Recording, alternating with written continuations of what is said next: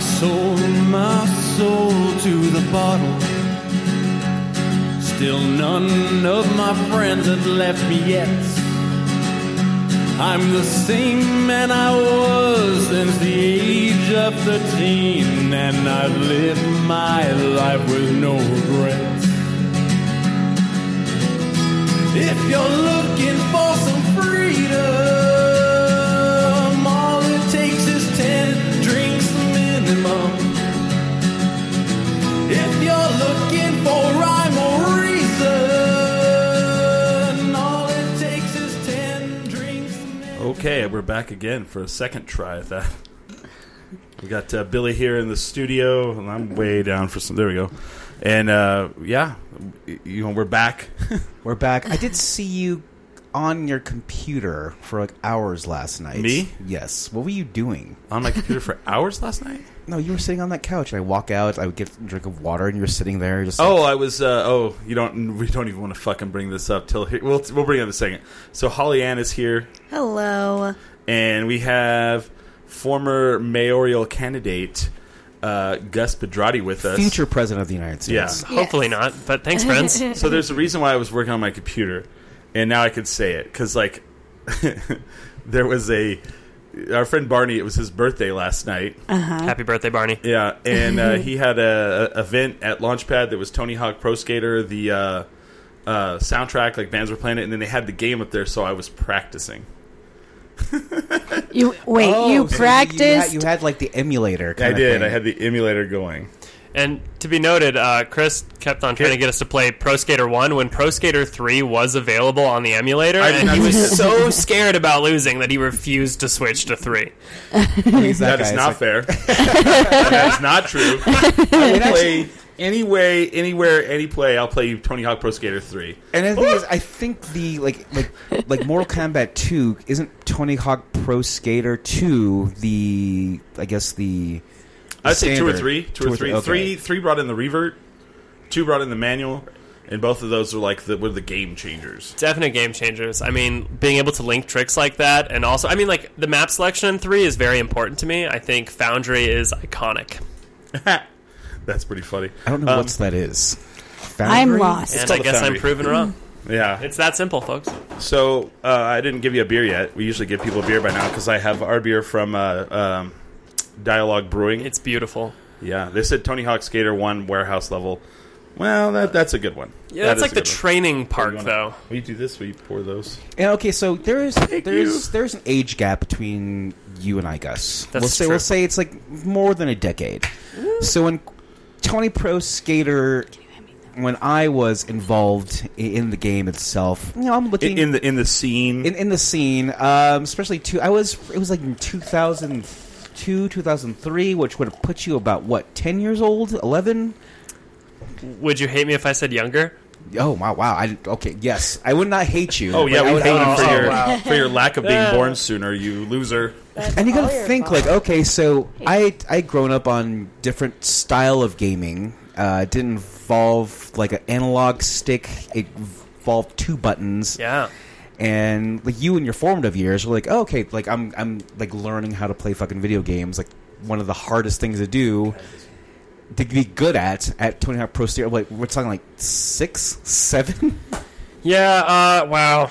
It was probably around then, 8 years old, wrecking it on an N64 joystick.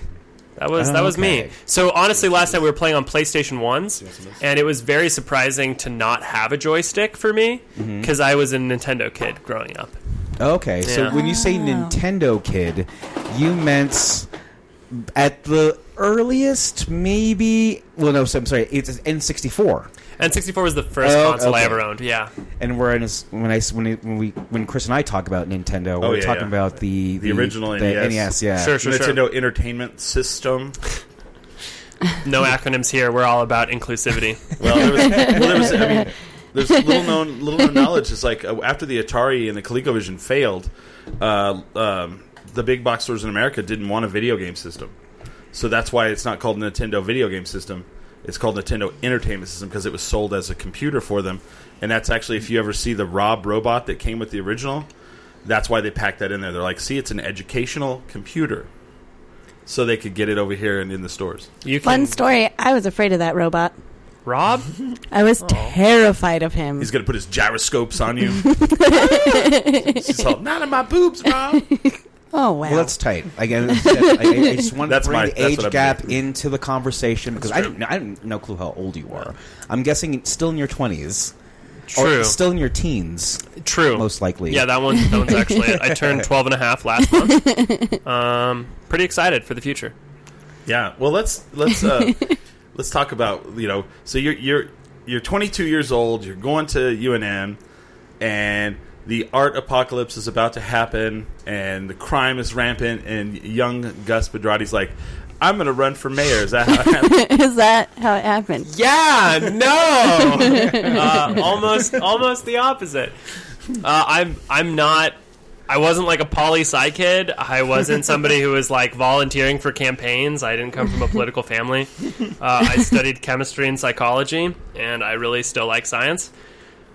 I worked for like the TLDR of this to not waste too much time.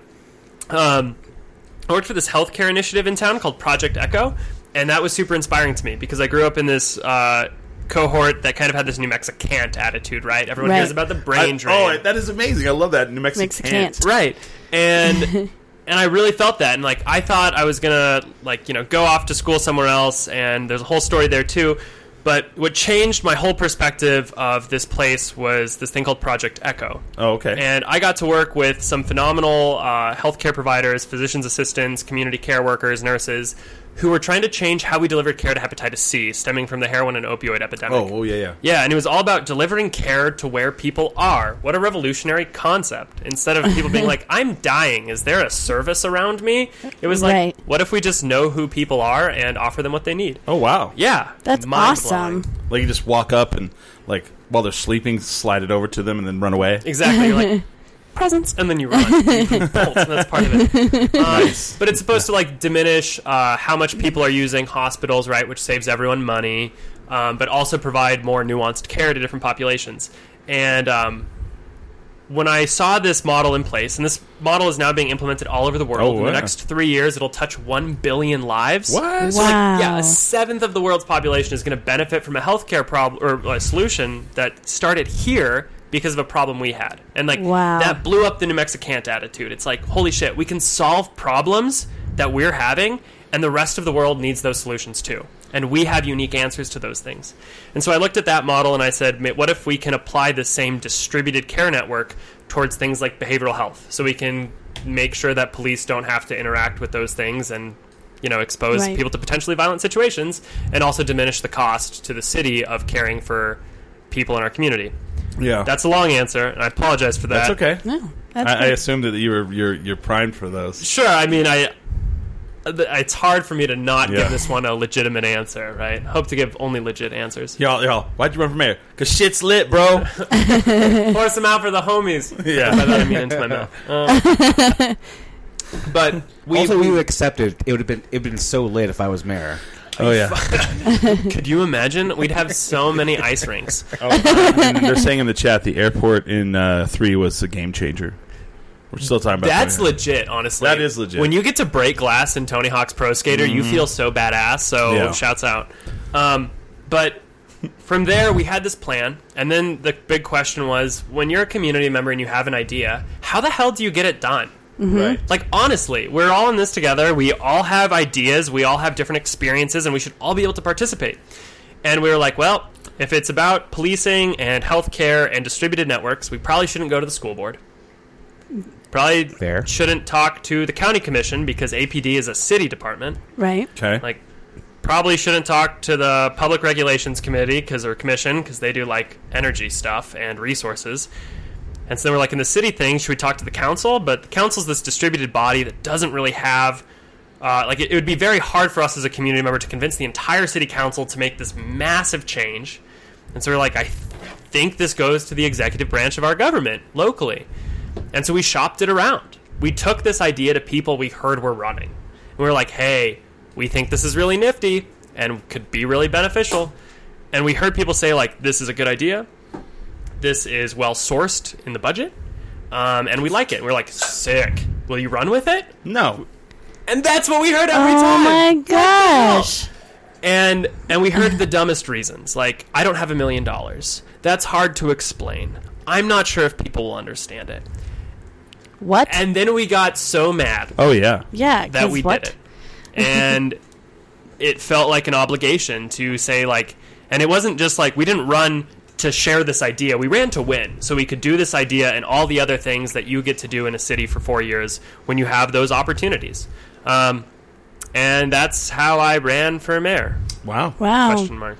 So, well, a lot of people don't know you got over like 6,000 votes. Yeah. That's a yeah. pretty good chunk, actually. That's a lot of people. Thanks to all those people. I didn't think you'd do that. Yeah. I don't think anyone expected that. Right? Everyone who, like, chose to vote for a candidacy like the one that we ran, just, like, real shout out to them for being so incredibly brave. And it was about halfway through the campaign when I realized how brave people needed to be to vote for me. Yeah. And I appreciate those people greatly. It means more than Billy they know. was like, he was always talking about you. Yeah. Well, I voted for you. Wow, thanks. Well, I have to tell you why I voted for you. Okay. Because we were talking earlier about how I had met you once. It's a very positive story. All right. So I used to bartend at Press Club. Rad. And you did an event at Press Club. And Brian Colon was there. Tim Keller was there. Everybody was there. First of all, you're the only one that tipped me. Oh. And I have never said that publicly, ever. You are the only candidate that bothered to tip me. And, yeah, that's right. I'm saying it now. Oh, Holly.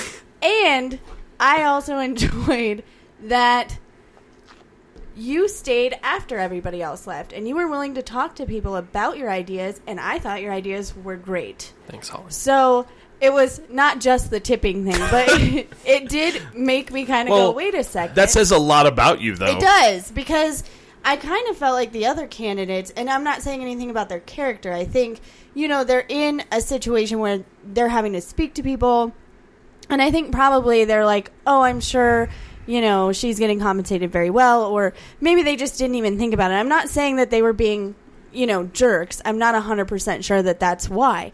But the fact that, like, you took the time to even ask how my day was and interact with me and interact with the people who were there, it was great. And then I got to look into what you were running with, and that's, I liked your ideas.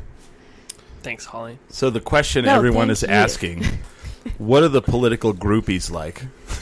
What? That was Yeah. not my question. Okay. Someone actually asked me to ask you that. So, easy answer, non-existent. It's a city election, folks. Like, no one ever thought the city was sexy. Like, most people are like, oh, are you that guy? And I'm like, which one? And they're like, the kid from Love Actually? And I'm like, no, that's not me. And they're like, oh, so you weren't in Game of Thrones? And I'm like, no. And they're like, where do I know you from? I've I'm seen like, you probably somewhere. I've seen Yeah. you somewhere. Oh yeah, my grandma watches you on the news. Yeah. That is one I've heard, though. It's like, I think my grandma told me about you. And I'm Oh, like, no. city's important, no. folks.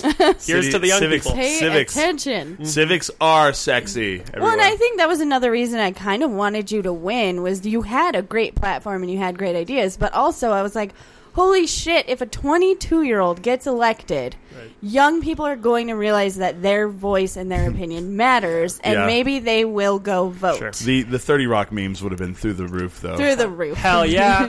Was it Ice Town, Ice Clown? Right. No, you're talking Parks and Rec. Yeah, that's Parks and Rec. That's right, but Parks Chris, and we Rec. won't hold it against you. Sorry, Parks and Rec. In our first video we released, we actually we had this board of all of our ideas, and we wrote Ice Town and crossed it out because we knew that was what we were going to get. You just got to put Easter eggs in videos. That's awesome. That's the memes young kids are into these days. Yes.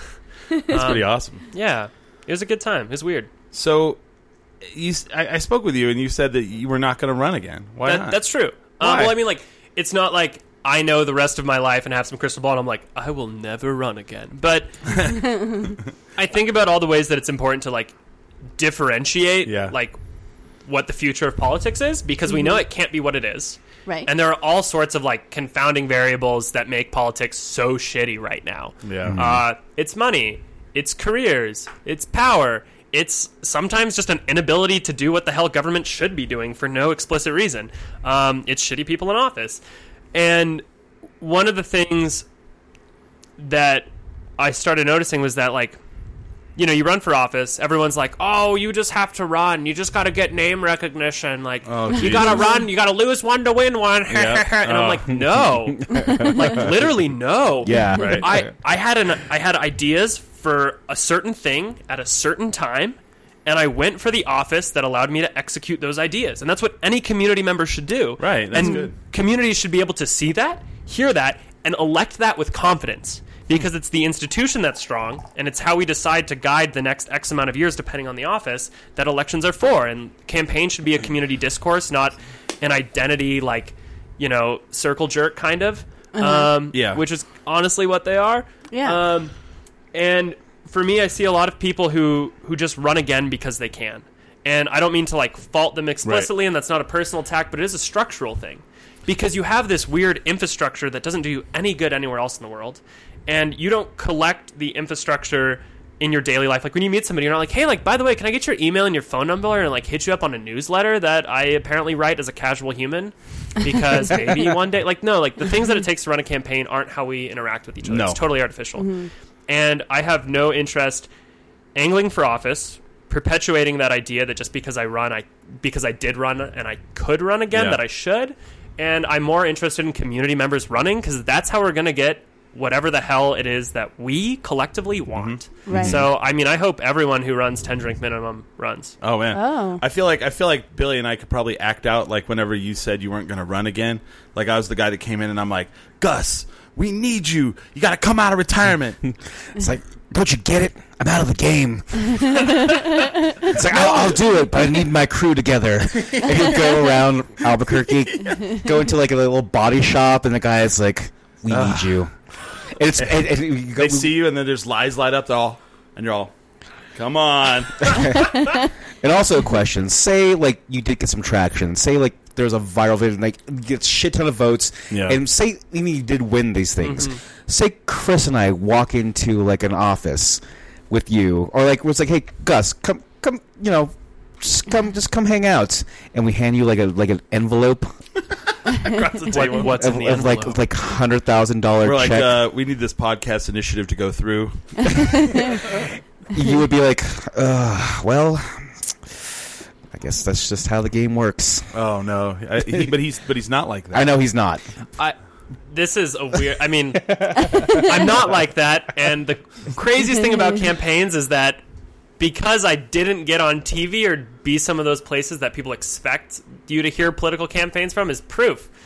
Like, I got offered sums of money, like softball. No one was like, here's the check, sign it. But that wouldn't have changed my mind. But they were like, drop out of this race now, and we can raise you X amount of dollars for whatever you pick next. What? And I was just like, oh my God. Like, see, that was what I was going to ask. Yeah, like, it's real. And it's super unpopular to say, and it's easy to criticize things that are far away from us, right? Like, we can all look at, like, the National Democratic Party and be like, things are not right there. Right. But to say it in your own backyard with people you know and care about, and just because there are things that aren't great doesn't mean you have to stop caring for people.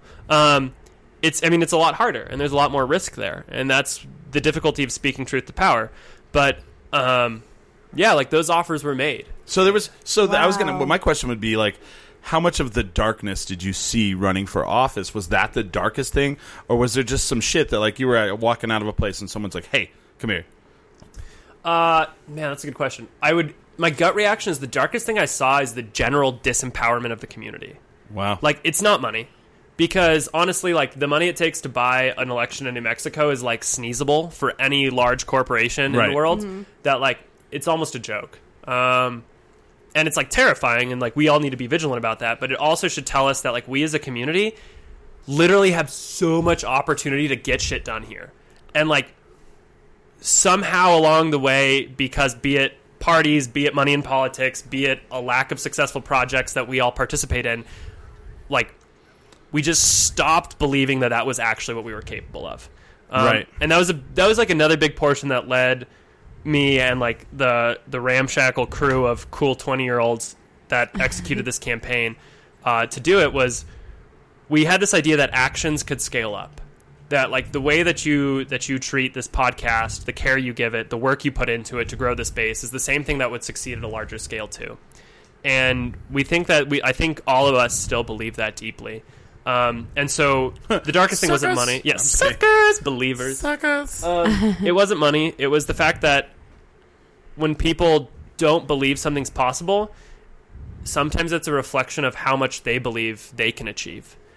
Oh. And I wish that everyone believed and knew, not even believed, but like knew how much they can achieve. Because that's how we turn anything around and actually create a place where we want to be. And just as, just running as a campaign, there's money that has to be spent on your part via like just registering or like even putting yourself in, or even like merch. Do you still have merch? We don't have any merch left. I probably have a few flyers left, maybe like hiding under like the driver's seat of my car or something. Like maybe like those places, like the black holes of your car. I'm sure I can find some. Oh wow! But like our merch was really successful, and we were always sad we didn't do that earlier. That was nice. But there are like real costs. Running doesn't cost anything. Like in theory, you can sign up and run with $0. Really? But you definitely like. So how it works? I mean, you're gonna have to pay like a filing fee. I'm assuming. Do they not have any? Okay, so you go file, but then you have to like start building up money for your campaign. The campaign is what costs money. Yes. It's like all about you have to have backers. You have to have people that believe in you. Because if you don't have that, then you'll run out of money, and then you can't put up billboards, can't put up advertisements on Facebook, and then you're out of money, and you're just basically like dead in the water. And if you can't get money, that also shows that you don't really have backing. That's like a really like totally. People think that dollars equal support, which is incredibly classist to begin with, right? Like holy crap. And like things we should be cognizant of. Because there's no way that my dollar total would have ever indicated the amount of support that the campaign had. No, but you have to have it. Sure. And sure. if literally you have run out, then you have to have that. It's such a weird world of like, especially on the progressive side of things, when you're like pay people for the work they do and like pay people a decent wage for the work they do versus like secretly all campaigns are pretty much exploitive and run off of volunteer labor. Like like I mean it's just a reality. Like we love our volunteers and volunteers are so important, but like right. it's a hard dichotomy for sure, because if you were to run a campaign where you're like it's all volunteer, somebody would clearly raise a point of saying like, well, why don't you pay people for what they're worth? Right. And there are some of the bigger candidates that do. They've actually made a point that like all of our campaign people are getting paid. Yeah. I think Bernie was one of them. Yeah, and like unionizing campaign staff is a really new trend on the presidential level. Certainly not something you're ever going to see on a local level, like probably in our lifetime. But no. At that higher level, it's a thing that's existing now, and it's really compelling. I think the coolest unions are the new ones that like actively fight for things that matter, right? Right. Like our film union here is super dope because it's such a malleable space. Same with campaign unions. Like that's when you really see people power in action.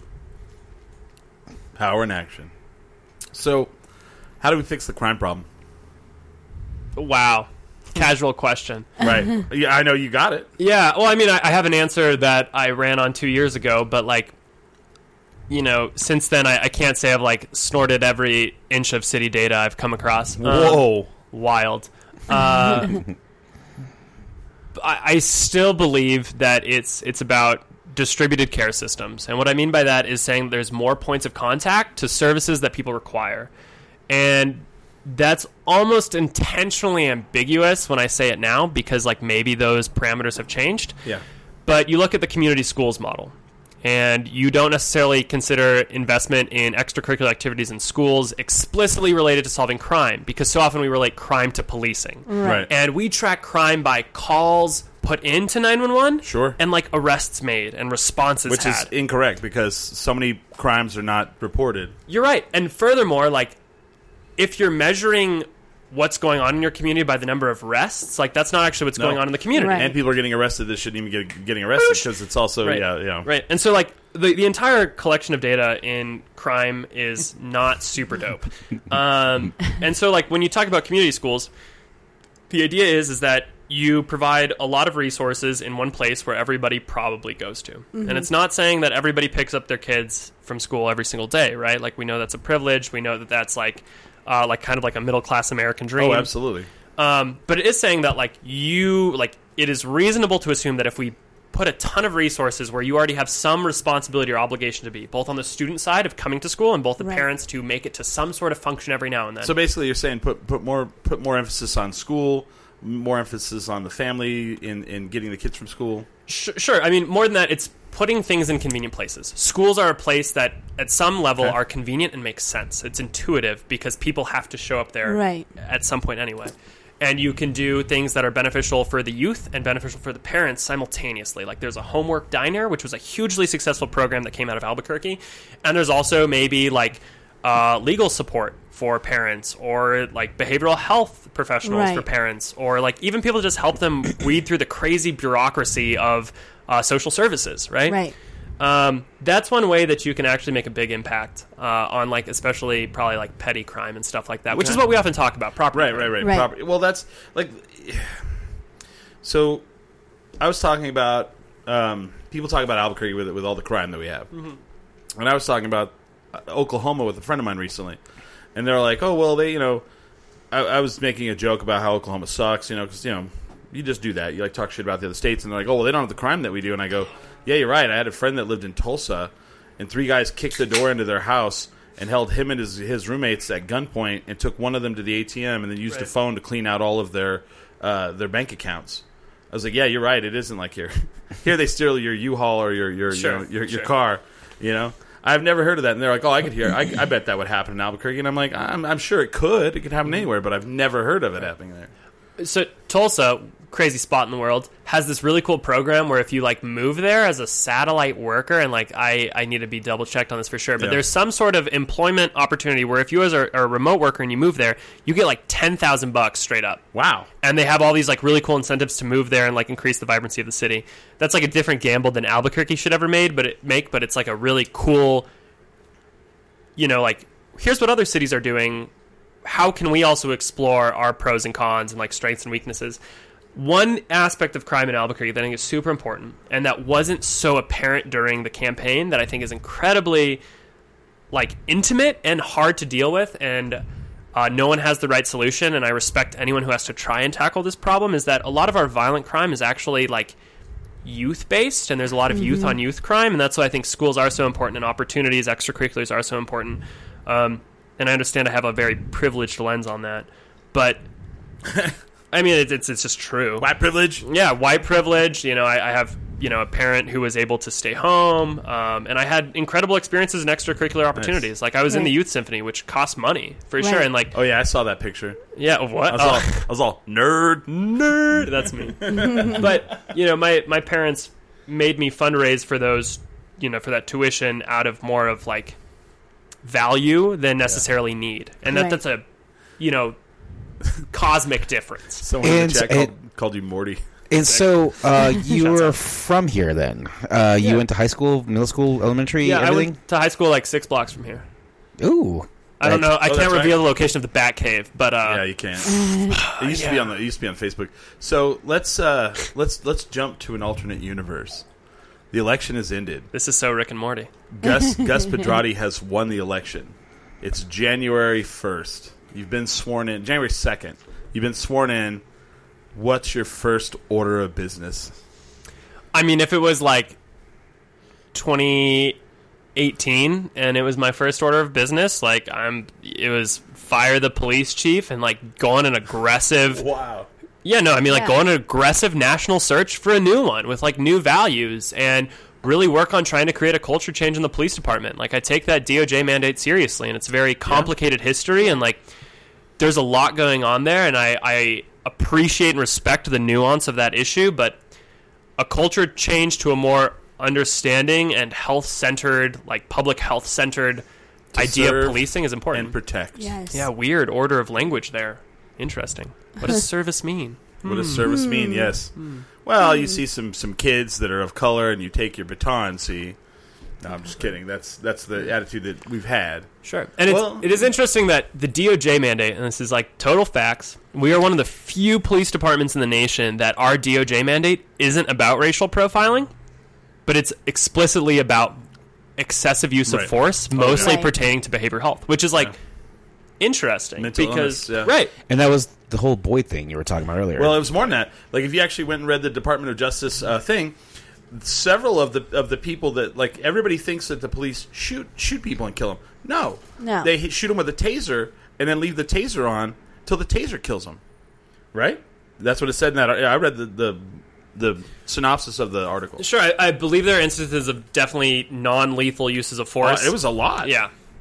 And, like, the department here, the police department here was a test ground for actually the company Taser. Yep. Yeah. And so a non-lethal weapon, like, several people died from. We have some questionable contract choices, to say the least, and that culture kind of almost like comes into full focus when you realize that we like also host like the NRA police shooting championships, and you're like, there's nothing inherently wrong about that, but man, this constellation of variables feels like something we should address.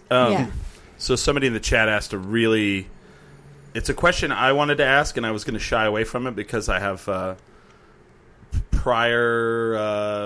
okay, someone in the chat... priors. Yeah. I have priors. I didn't want to come off as like I was attacking this, but this is not from me. Mm-hmm. So... what does Gus think about spending money on campaigns like One Albuquerque? Is that a good use of money? It's not as like new or singular as you might think it is. So like almost every mayor undergoes a rebrand. So even like that seal you see, that seal is like super historic and it feels very much like Hispanic, like conquistador-esque. I think that was a Marty Chavez thing, and that's worth checking me on. So like, as far as rebrands go, like I think like there's no understating that like marketing is important, and cities taking a serious look at marketing and trying to create a mood in a space is like important. I wish that One Albuquerque had more physical places for me to be, and more like tangibles for me to participate in. That's what I was saying too. Because I don't know if you know about the article that came out last week from KOAT.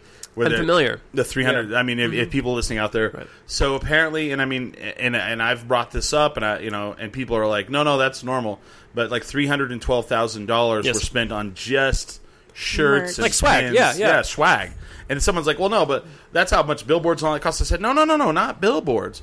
Just shirts and pins and swag, like not the obnoxious sign in Civic Plaza. Sure. Like, just one thing that I brought up when we were discussing it on Facebook is like, I wish that One Albuquerque was actually making Albuquerque one. Right. Meaning, why don't we have local artists doing things? Why don't we have like art installations? It actually is that. Yeah, I mean, but I'm saying, like, why don't we have more interactive things to bring the community together? And so I think the city has a natural struggle with cultivating real engagement, and that's not the fault of this administration. It's a structural failure of a history of government not being connected to a community, and like that will forever be one of the largest challenges for government to overcome. And like, it takes both sides coming together and agreeing on what that means. And I'm happy to get into those criticisms, but like One Albuquerque does come from a local artist, and like One Albuquerque is a message that I think we can all get behind. But like I just don't feel like that they've portrayed that message clearly. It hasn't been good at giving us a space to actualize it. Right. But as far as like the fact that we all know what One Albuquerque is now, and the fact that we can talk about it here, I don't think people do. I don't know what I don't know what that is. We've seen it, right? Okay, what it is a hard discussion. So I can kind of, because I actually like started reading that article, and instead of just going, "Hey, this is dumb and bullshit, we should throw somebody in jail," I actually went and did some research on it. So what it is One Albuquerque is an initiative that was created by I can't remember his title. It's Carlos Contreras, Chief Marketing Officer Carlos Contreras, so it's all right. And it's like supposed to be like an all-encompassing community. So there's an app so that if like you go on the app and you see a pothole, you can take a photo and say this is where this pothole is, or this is where this thing is broken, and then they get it and then they go, oh, let's go fix that and clean it up. And it's supposed to be engaging with the community. And then there's several events that are happening, and you can go through the app and see all that stuff. And I know that because I went and looked it up. I mean, here's the number one problem, though. I didn't know any of that happened. I had didn't no even idea know what artists were Almanac involved was. in it. Yeah. You know, so maybe the problem isn't so much the idea behind it, but the communication, the clear communication. You can't just throw a slogan out there and go, there you guys go. Right, there it is. One. And I mean, like, you're totally right on that. It takes clarity and it takes action behind those words. Sure. I mean, because how many of you guys knew there was an app? I mean, I didn't. He did. I'm a nerd. Well, I'm going to look at it now. So Yeah. thank you, 10 Drink Minimum, for telling me about One Now you know. Albuquerque. 10 Drink Minimum, PSA, is sponsored by the city of If you Albuquerque. don't know, now you know. Yeah, and it's so the app. What I use the app for, I have big qualms with like how the city uses technology as a whole. Yeah. I think we have total like light years to improve on like what our website looks and feels like, and how we feel like we can affect change and It's more called resources. Wix.com, motherfuckers. Check it out. Well, I'm a Squarespace boy, so just kidding, Wix forever. First of all, we're Squarespace Yeah, here. like come on. Just kidding, Blogspot. WordPress? No, that's No, too much. it's all I'm called sorry. Angel Fire, and it's called GeoCities. Just geez. Nexus, Lexus, Lycos. But so apps, technology, integration, all those things like can improve so much from the city standpoint. But like I have used the app to like report like needles. They have a needle reporting feature. Okay. As well as like it's not just like show us what you don't like or what's bad, but it also has like services you can access for you personally. I feel like we're doing more work, more of the work for them than they do. Yeah, maybe. We also like City of Albuquerque has a real time bus tracker that's pretty down. Oh yeah, it's great. I love it. Yeah, So like I that. use it. Yeah, But but that was useful. beyond. That was before this administration ever. Yeah, came in. yeah. TBH though, like watched a kid at a coding camp do it better in 3 weeks. But, Of course like, you did. I mean, I'm just saying, like Albuquerque's got a lot of fucking talent, and I just want to shout out the incredible youth here who are like really grinding to Yeah. make good things happen. Yeah. Well, Shout out to Albuquerque Riot, so though. I've actually been in their main facility where they run all of the tracker Sure. and all of the buses, everything. And what you probably think it is and what it looks like is totally two separate things. What it is downtown where the theater is. Across the street, there's that bus station. Right. Upstairs in a little room that has the most antiquated old-ass shit computers is where two people basically work and keeping the buses on, like oh shit, this one's down, can you see? And it's really antiquated and terrible. You can't understate like how much city employees as a whole like need better opportunities. Absolutely. Like we focus so much on like the mayor and these like 11th floor positions, Right. but like there are 6,000 people working to make the city run in unbelievable conditions. Like, and it's not like Yeah. like it's a fine place to work. Like the view is great, but like the resources aren't incredible. Right. And No. the teams are small. And there's like so much going on now, and we like really could use. There's this whole story about how we like tried to balance the budget on the backs of the workers in City Hall, which isn't sustainable, right? Like you can't say we've fixed the economy by taking away what Someone's we've pension. promised. Yeah, someone's pension. Someone's pension. To city employees and like reduce all of these things that they were promised.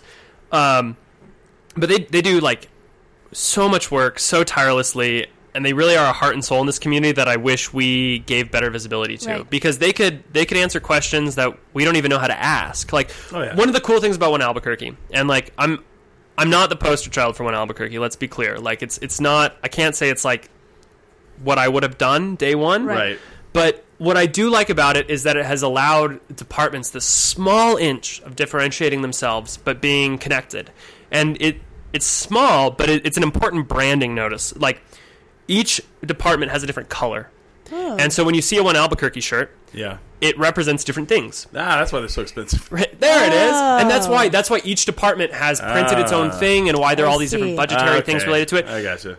And I hope that gives it gives some like City Hall workers an inch. See, nobody knew that until you Sure. said that. And we should respect that inch, and we should say, hey, Office of Neighborhood Coordination, Right. we're a neighborhood association. How do we use these resources?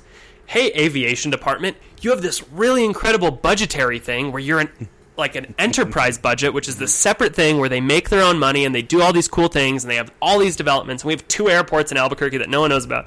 And like, why don't we know what questions to ask you? Why Right. can't we Right. know your achievements and celebrate in step with you? Right. Because that is One Albuquerque. Right.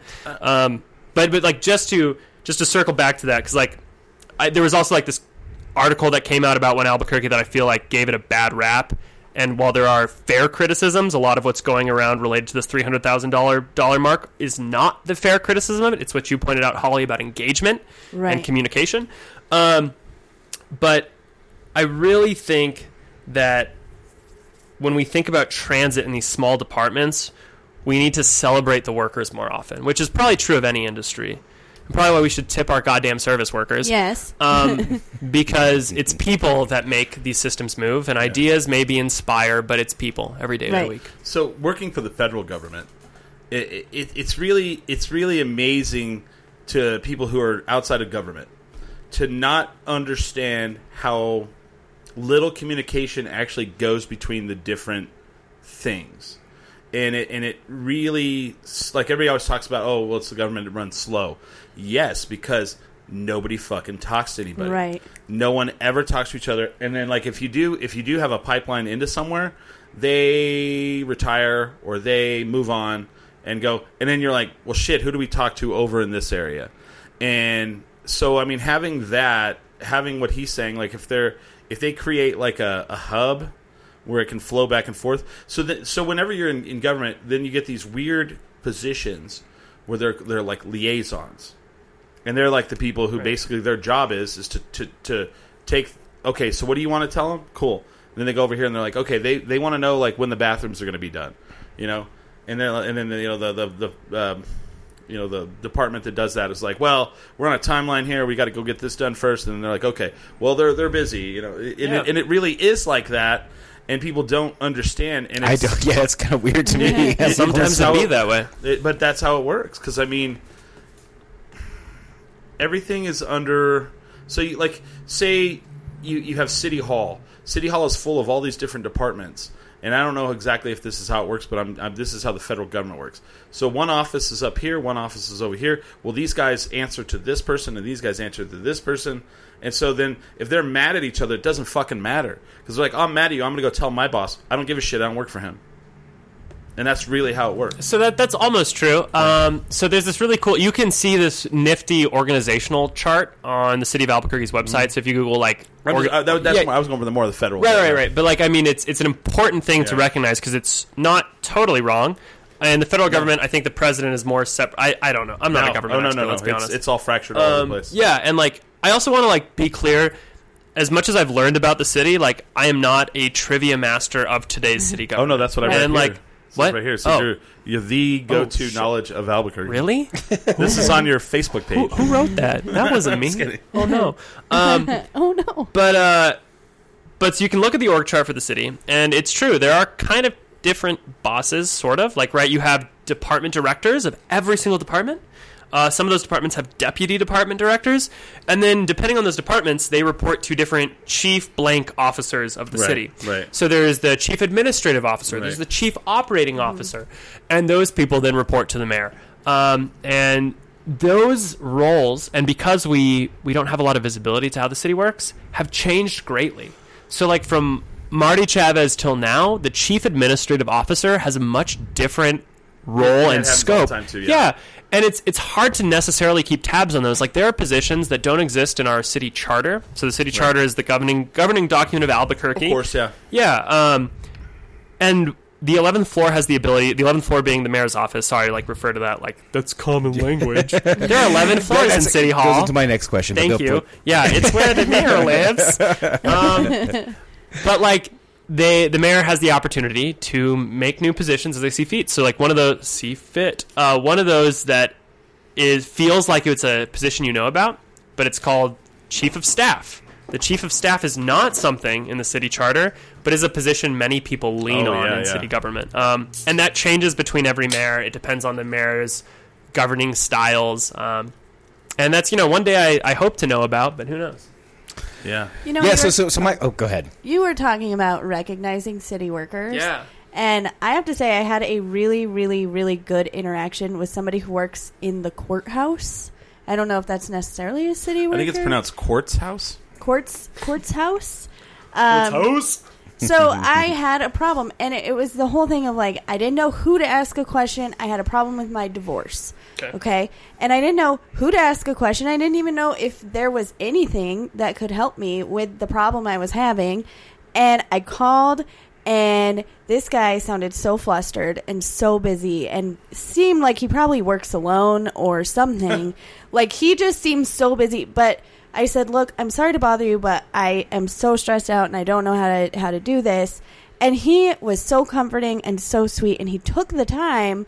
And so I think sometimes we forget that these people are so busy and they serve us when we call them to help us solve problems.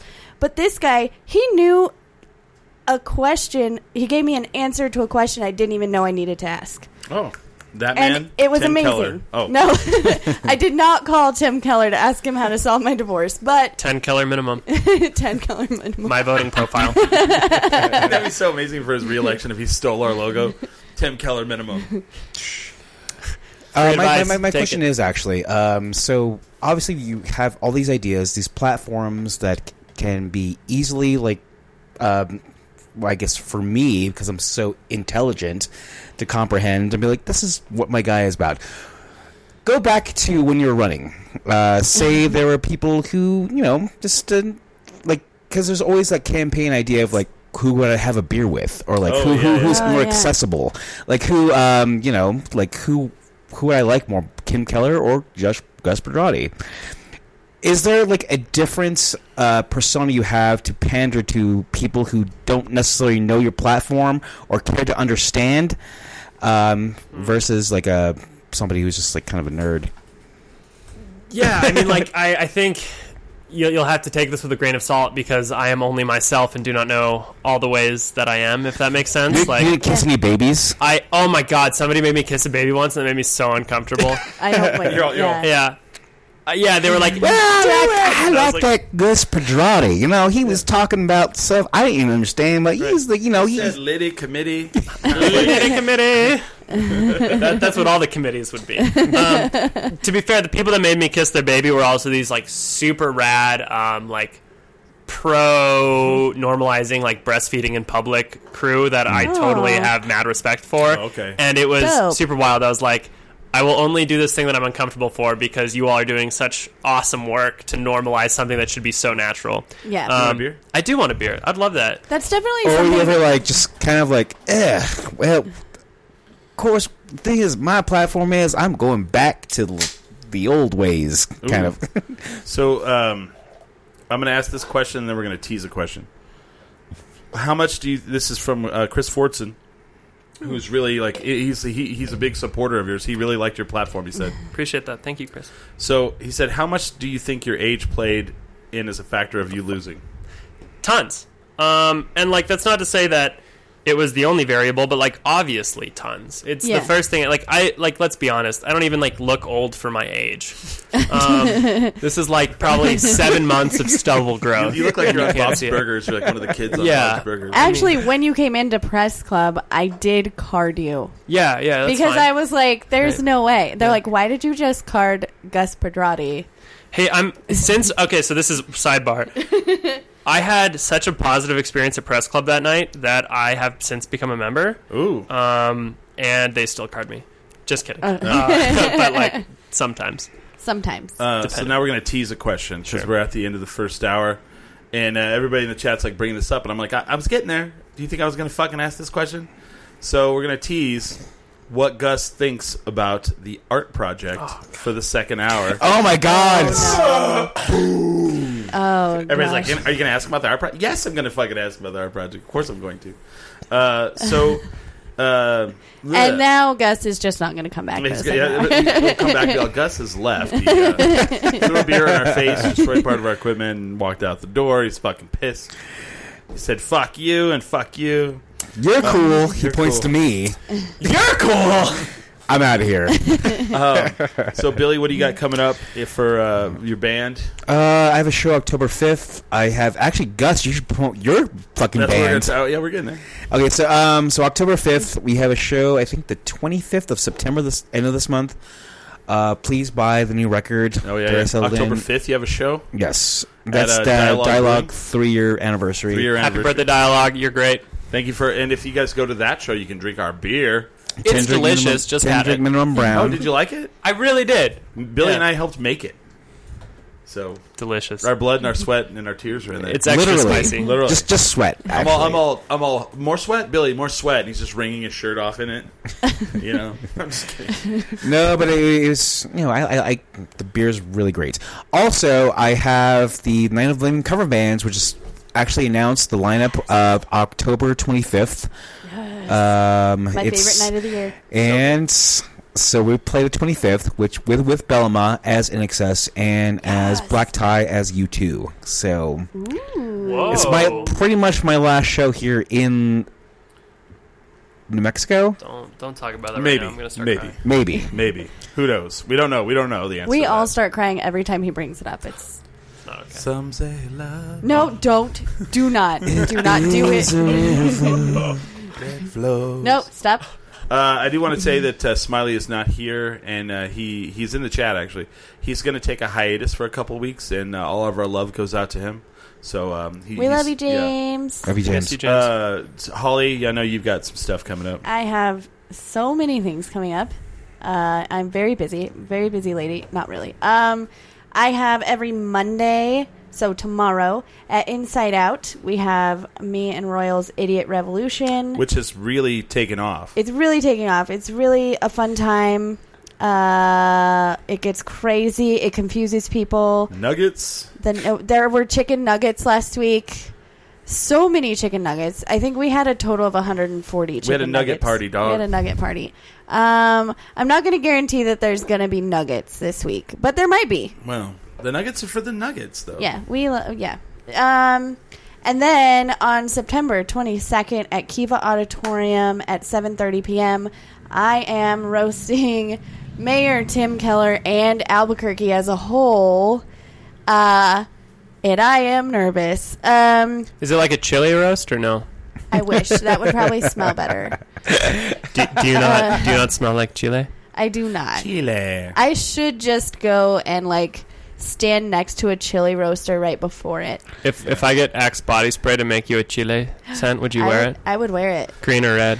Just kidding. It was one of those things like Duke Panda concessions. Like, I'm a staunch green chili eater. Oh, would you smell like it then? I will eat any kind of chili. Well, and I could smell it too. They've been burning them over there, roasting them. Roasting right there. The connection, dude.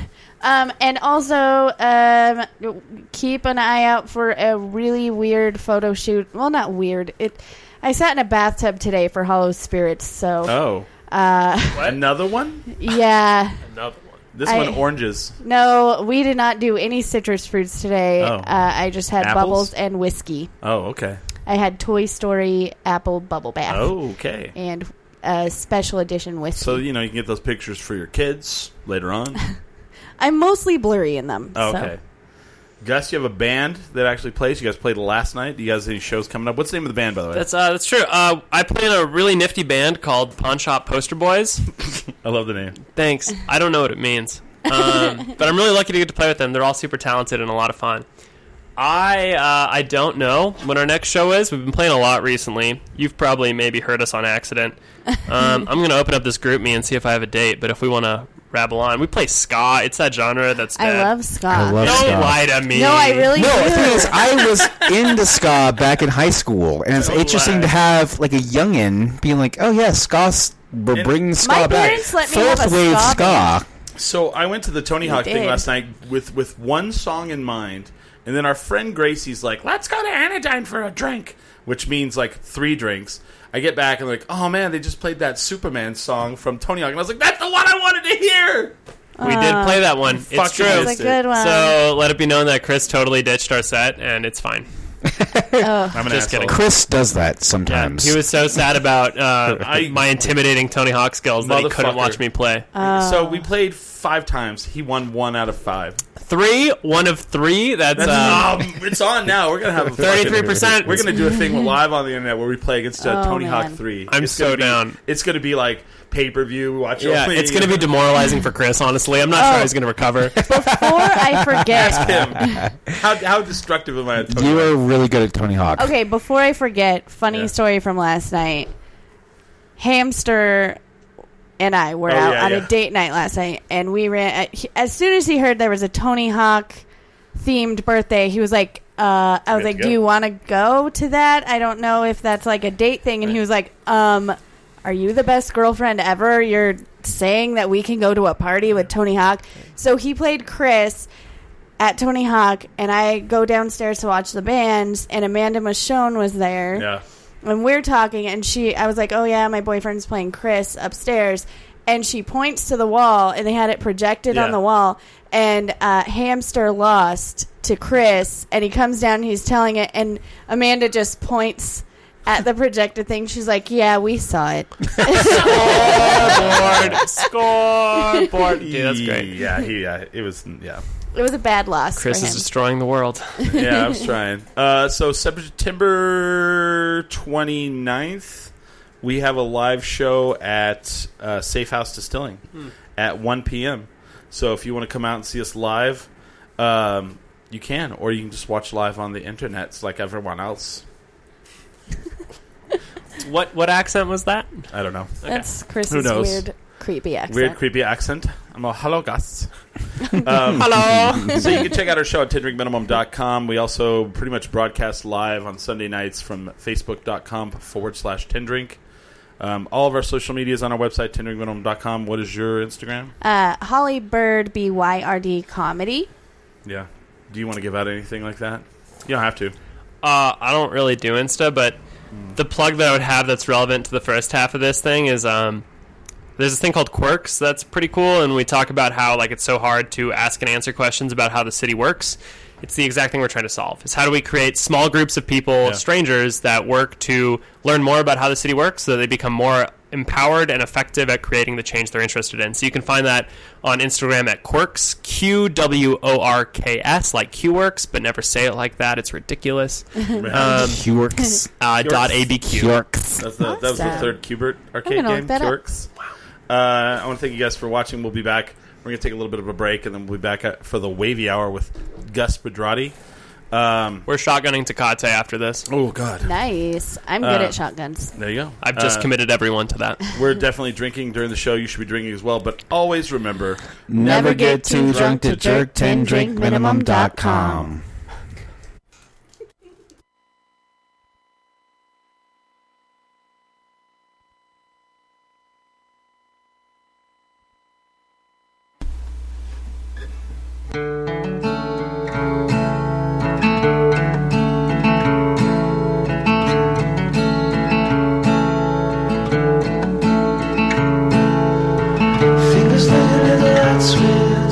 There's a lot going wrong.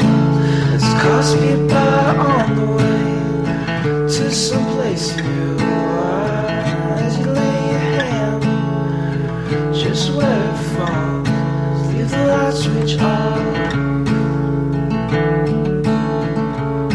As you call, speed by on the way to someplace switch on.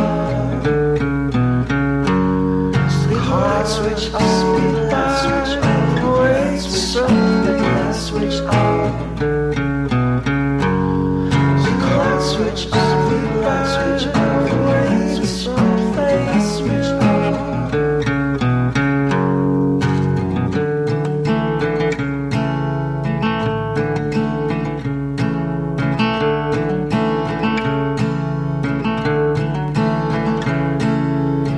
To find things I'm never supposed to see, try to resist desires inherent to forgiveness.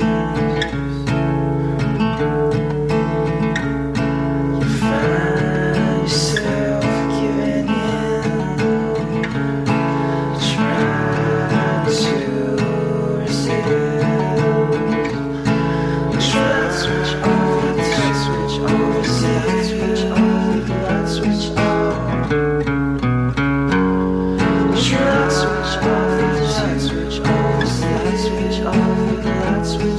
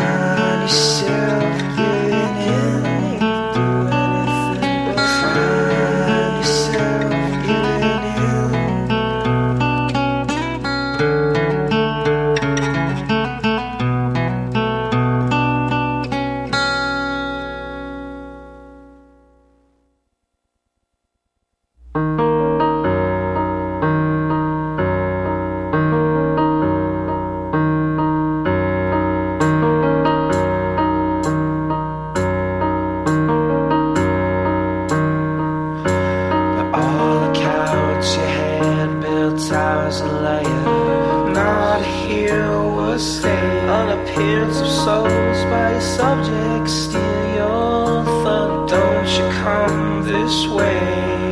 What's the use of fire if you can't burn a sea for all to climb? My fate was not the same as everyone is slave.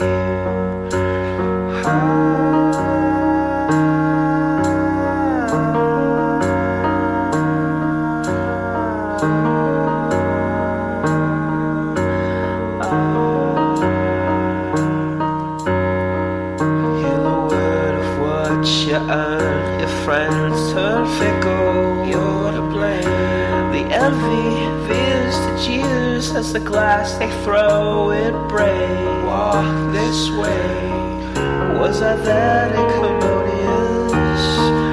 Can I plead to keep my head? My fate is not the same as everyone a slave.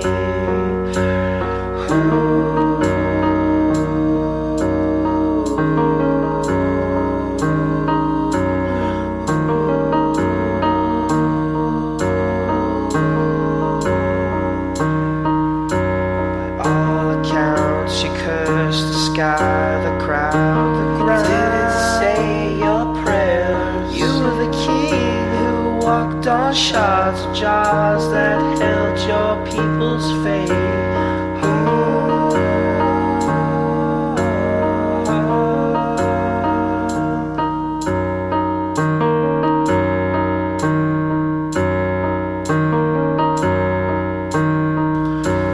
Now here lives my mind, will be clear before my hand rolls. Now here lives my mind, will be clear before my hand rolls.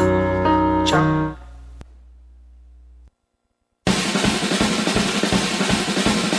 For all the years that I came away strong, there was no use crawling to the doorstep.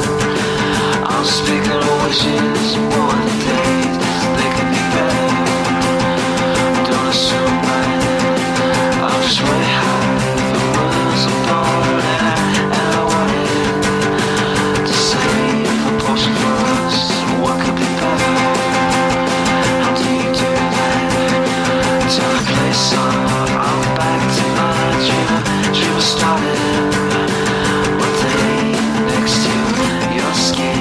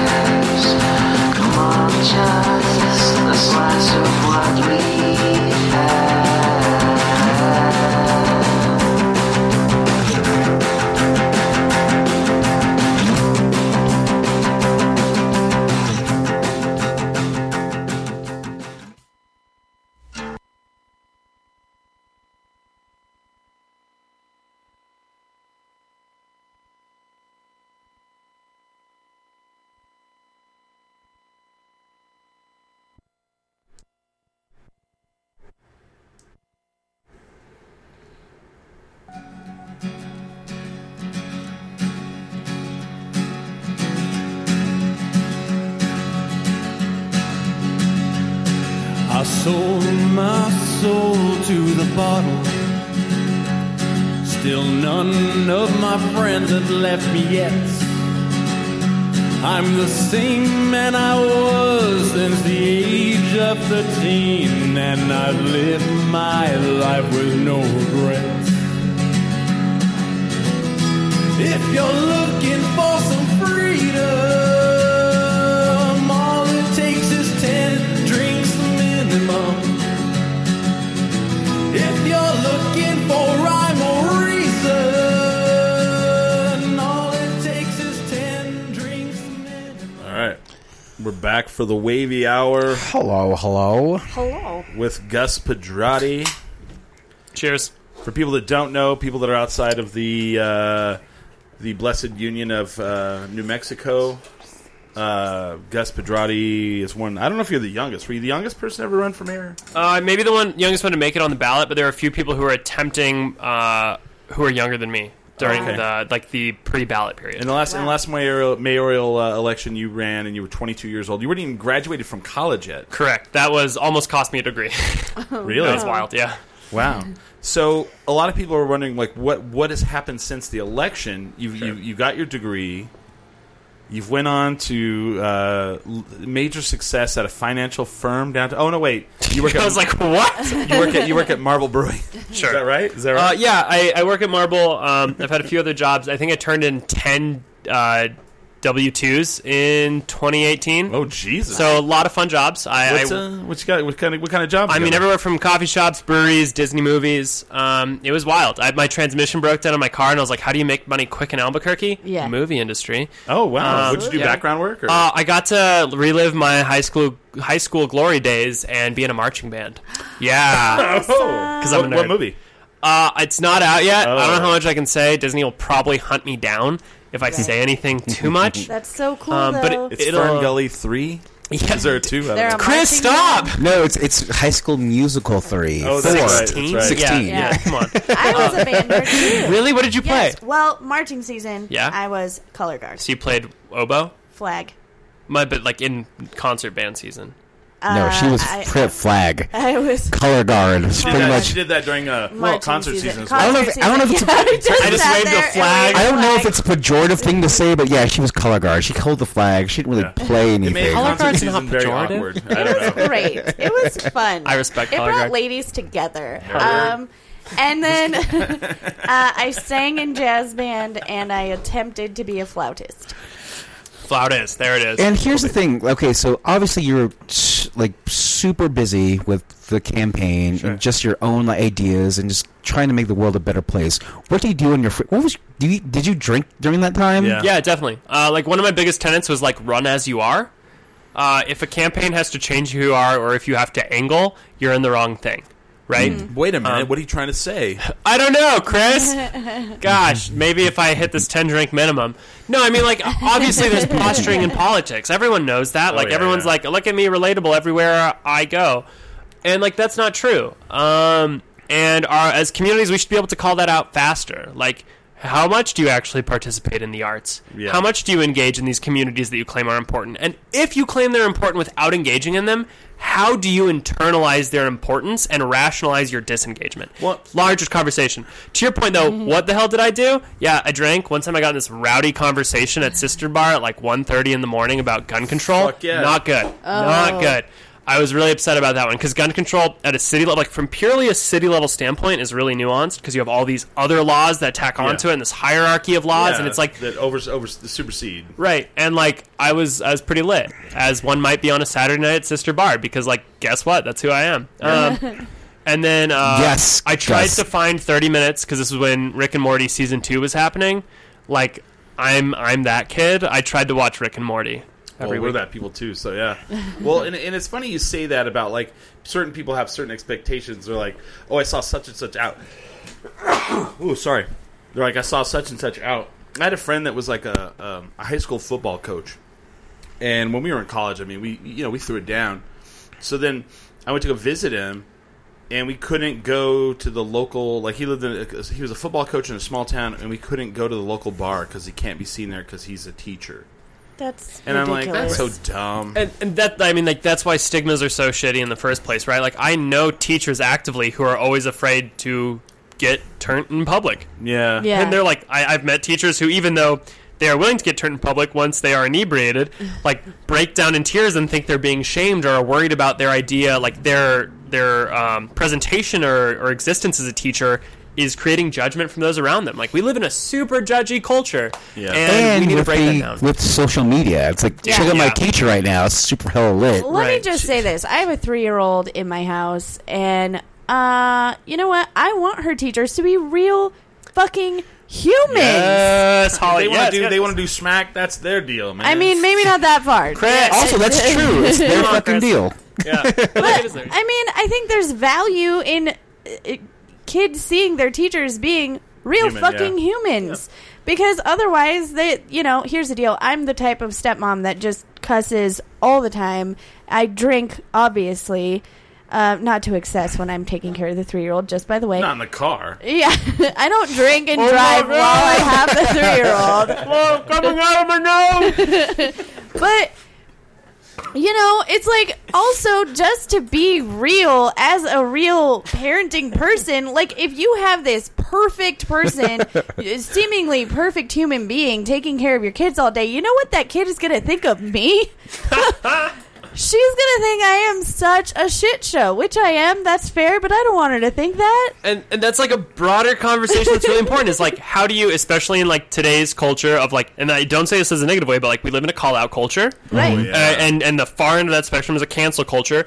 And it's really important to be able to call out the people you care about. Yeah. And it's really important to be able to criticize the people you love and the people close to you and criticize openly and then still fervently care for them. Yes, absolutely. Because like the side of the spectrum that doesn't care for those people that you get to call out is called incarceration, which is bad.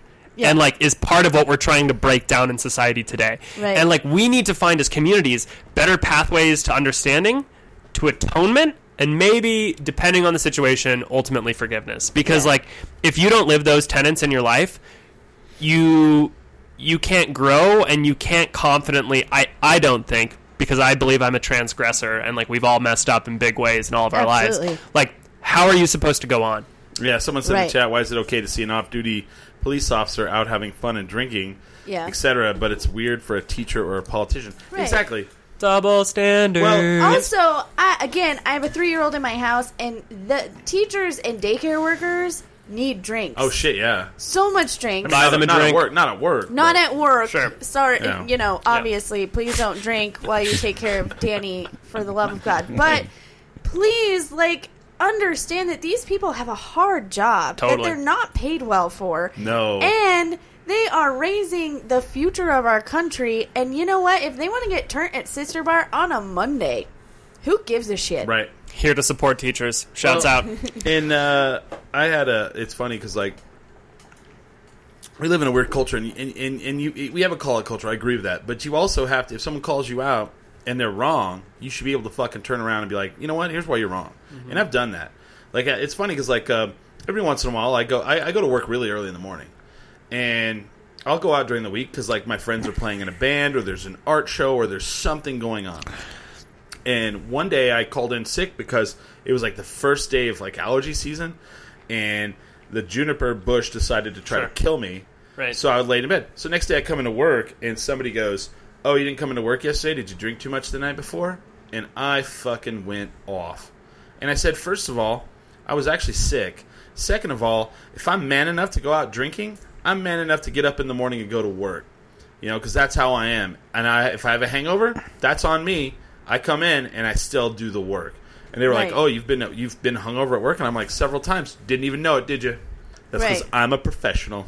I mean, you know, I get a lot of people who judge me, and we've seen it in the chat. Like, oh yeah, you know, we get people who are like, "Who would allow their daughter to be around this like fuck up stand up comedian?" You know what? Sometimes I do fuck up, but I own it by talking about it in a microphone on stage. Straight. Totally, and that's it's a valid life choice. And Stu Albert.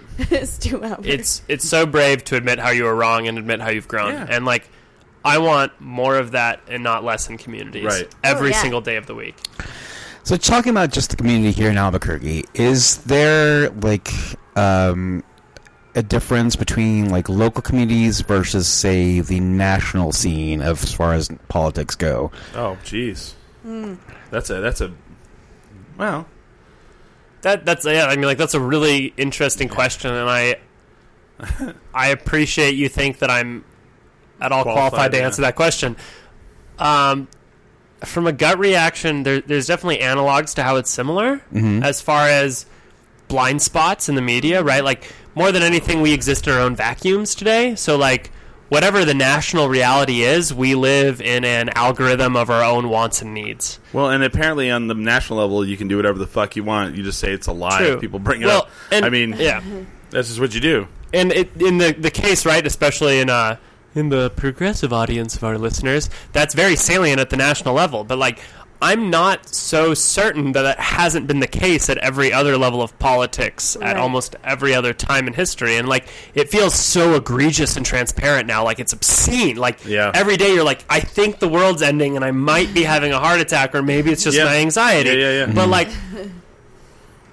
when especially coming back to that issue of disempowerment and this level of honestly ignorance about the city, and like myself included, for how much I've tried to study the city, like myself included when it comes to ignorance about how this place works, like we don't know, so how could we know, right? Like you don't know what you don't know, and like when things happen, are you quoting Donald Rumsfeld? Is that come on, man? It's like being like, the ties that bind are stronger than the ties that bridges that burn. There are known unknowns and known knowns. Those are just like there's nothing to fear but fear itself. Oh my god, that one's actually quotable. The other ones are to history. Yeah, but like, so as far as like tribalism exists everywhere. Yes, absolutely. In-group, out-group psychology is something that's been scientifically proven time and time again. Does Albuquerque have that? Of course. How it's defined is interesting, and I think this is like my biggest thing I'm super stoked on is the chance that we get to redraw our city council district lines coming up. Oh, I didn't know that. Yeah. So with the census, it's going to be so exciting. Yeah, everyone fill out the goddamn census. It's super important and like really worth it. Yeah, don't pull your gun on them when they come to the door to ask how many people live in your house. 100%, and then get everyone in the house to fill out the census. Yes. Honestly. Uncle Ray. But after we have that census, we get to redraw lines. And that's really important because if you don't know your city council district, you should. Second of all, look at where the lines are and ask if that actually feels like how you experience home. Yeah. Yep. And then start talking with people about their experiences of home. Because I live at the intersection of 3 council districts. I live at the intersections of 2, 6, and 7. What part of town do you live in? Nob Hill area. Okay. Exactly what you'd expect. Of course he does. Yeah, dude. So you live up the hill? I see. It's Nob Hill. I don't know if you listen to the show very much. We're all about tribalism. Like it's really weird. Like, and I'm not just making that up. We are. Like, it's really a big thing on this show. We never call it that. But it's really funny. No, it's called civic pride, Chris. We we love downtown. So we talk about downtown, and then like Billy and I, like we used to have an intro to this show that was like, you're listening to from deep in the heart of Santa Barbara neighborhood. Martinez down the Santa Barbara, it was really into that. And then like whenever the show was downtown, from deep in the heart of from the muddy banks of the Rio Grande River, you're listening to and it was really like regionalizing. And it's interesting to me how often you run into someone who's from Albuquerque, grew up in Albuquerque, lived in Albuquerque, and they're like, so where do you live at? And I'll go, well, I live in the Santa Barbara neighborhood of Martinez Town. And they're like, What? I just want to make that noise on the show. Do it as much as you want. Thanks. They always make fun of me, speaking of tribalism. Because she lives in the Heights, guys. She's not a person. I mean, you're disgusting, first of all. I know, it's not my fault. Sorry, guys. Okay. Sorry, Kendrick Nation. My best friend, who sacrificed so much at the beginning of my comedy Like thing, satanic sacrifice? Yes. Okay. We had pentagrams and all kinds of stuff. It was great. 16 goats. She works in the Northeast Heights, and we lived downtown for a while when I worked at Press Club, and I had a 2-minute commute, and she had to drive forever, so we made a compromise. And also, she has to get up at 5 in the morning, and I never do. So, I know it's disgusting, but also You never wake up? Not at 5 a.m. Hell no. Is this the Matrix? And then also, I have 2 swimming pools in my apartment complex, which is nice. Wow. That's total Heights mentality. I have 2 fucking swimming pools. I do. Because we're wealthy. Okay, no, we're not wealthy. Rewind to 2017. Running for mayor, somebody's like, are you aware there are 2 swimming pools in a single apartment complex? I'd be like, no. Literally impossible. This is in Phoenix. Not impossible. It's amazing. And a hot tub. And hypothetically, if I were there, it's like, Billy, did you know about this? Like, Gus, I'll get on that right away. I'm gonna check her facts, actually. So before the chat explodes, how do you feel about the art project? Oh, yeah. Before Sure. We were... So first of all, fellow census, check out your lines. It's crazy. It looks gerrymandered as hell. Oh, totally. And then art project. Look, like, all of us were super critical about the art project. There are some really cool groups in town that people don't know about. Like, the city of Albuquerque gets its data from a lot of different places, and like we don't have any place. The scooters, apparently. Oh, Spin. Is it Spin that does Spin, yes. City does our bikes. So for some reason, Lime didn't come here. Rip. So there's this group in town that I really respect called the Mid-Region Council of Governments. Ooh, sounds ominous. It's called, you can just call it Mr. Cog. And they do really incredible data work. And it's like a whole bunch of city nerds who really care. And art is a total Charlie Foxtrot of everything what not to do about community engagement and communicating plans in the city. It's the definition of the word boondoggle. Sure, that's probably true. And it's crazy to think that, like, okay, can I stop you? Can I ask what a Charlie Foxtrot is and a boondoggle is? Clusterfuck. Okay, thank you. A boondoggle is usually used for a government like project. It's like a money pit. A money pit, like it was like a good idea maybe, but then it just turned into just fucking, absolute chaos and just a waste and, My vocabulary just grew. I like it. Plus one word. Please, I'm sorry. I'm hearing all these words. Sure, I don't know what they are. Hey, I appreciate that. Definitions are important. So like, first of all, like learning how many people like thought or think about issues in the city is important, because it's not just like some magical person that you elect that like it gets imbued with all the information. Like the structure around how we learn things is super cool. Art's a tragedy.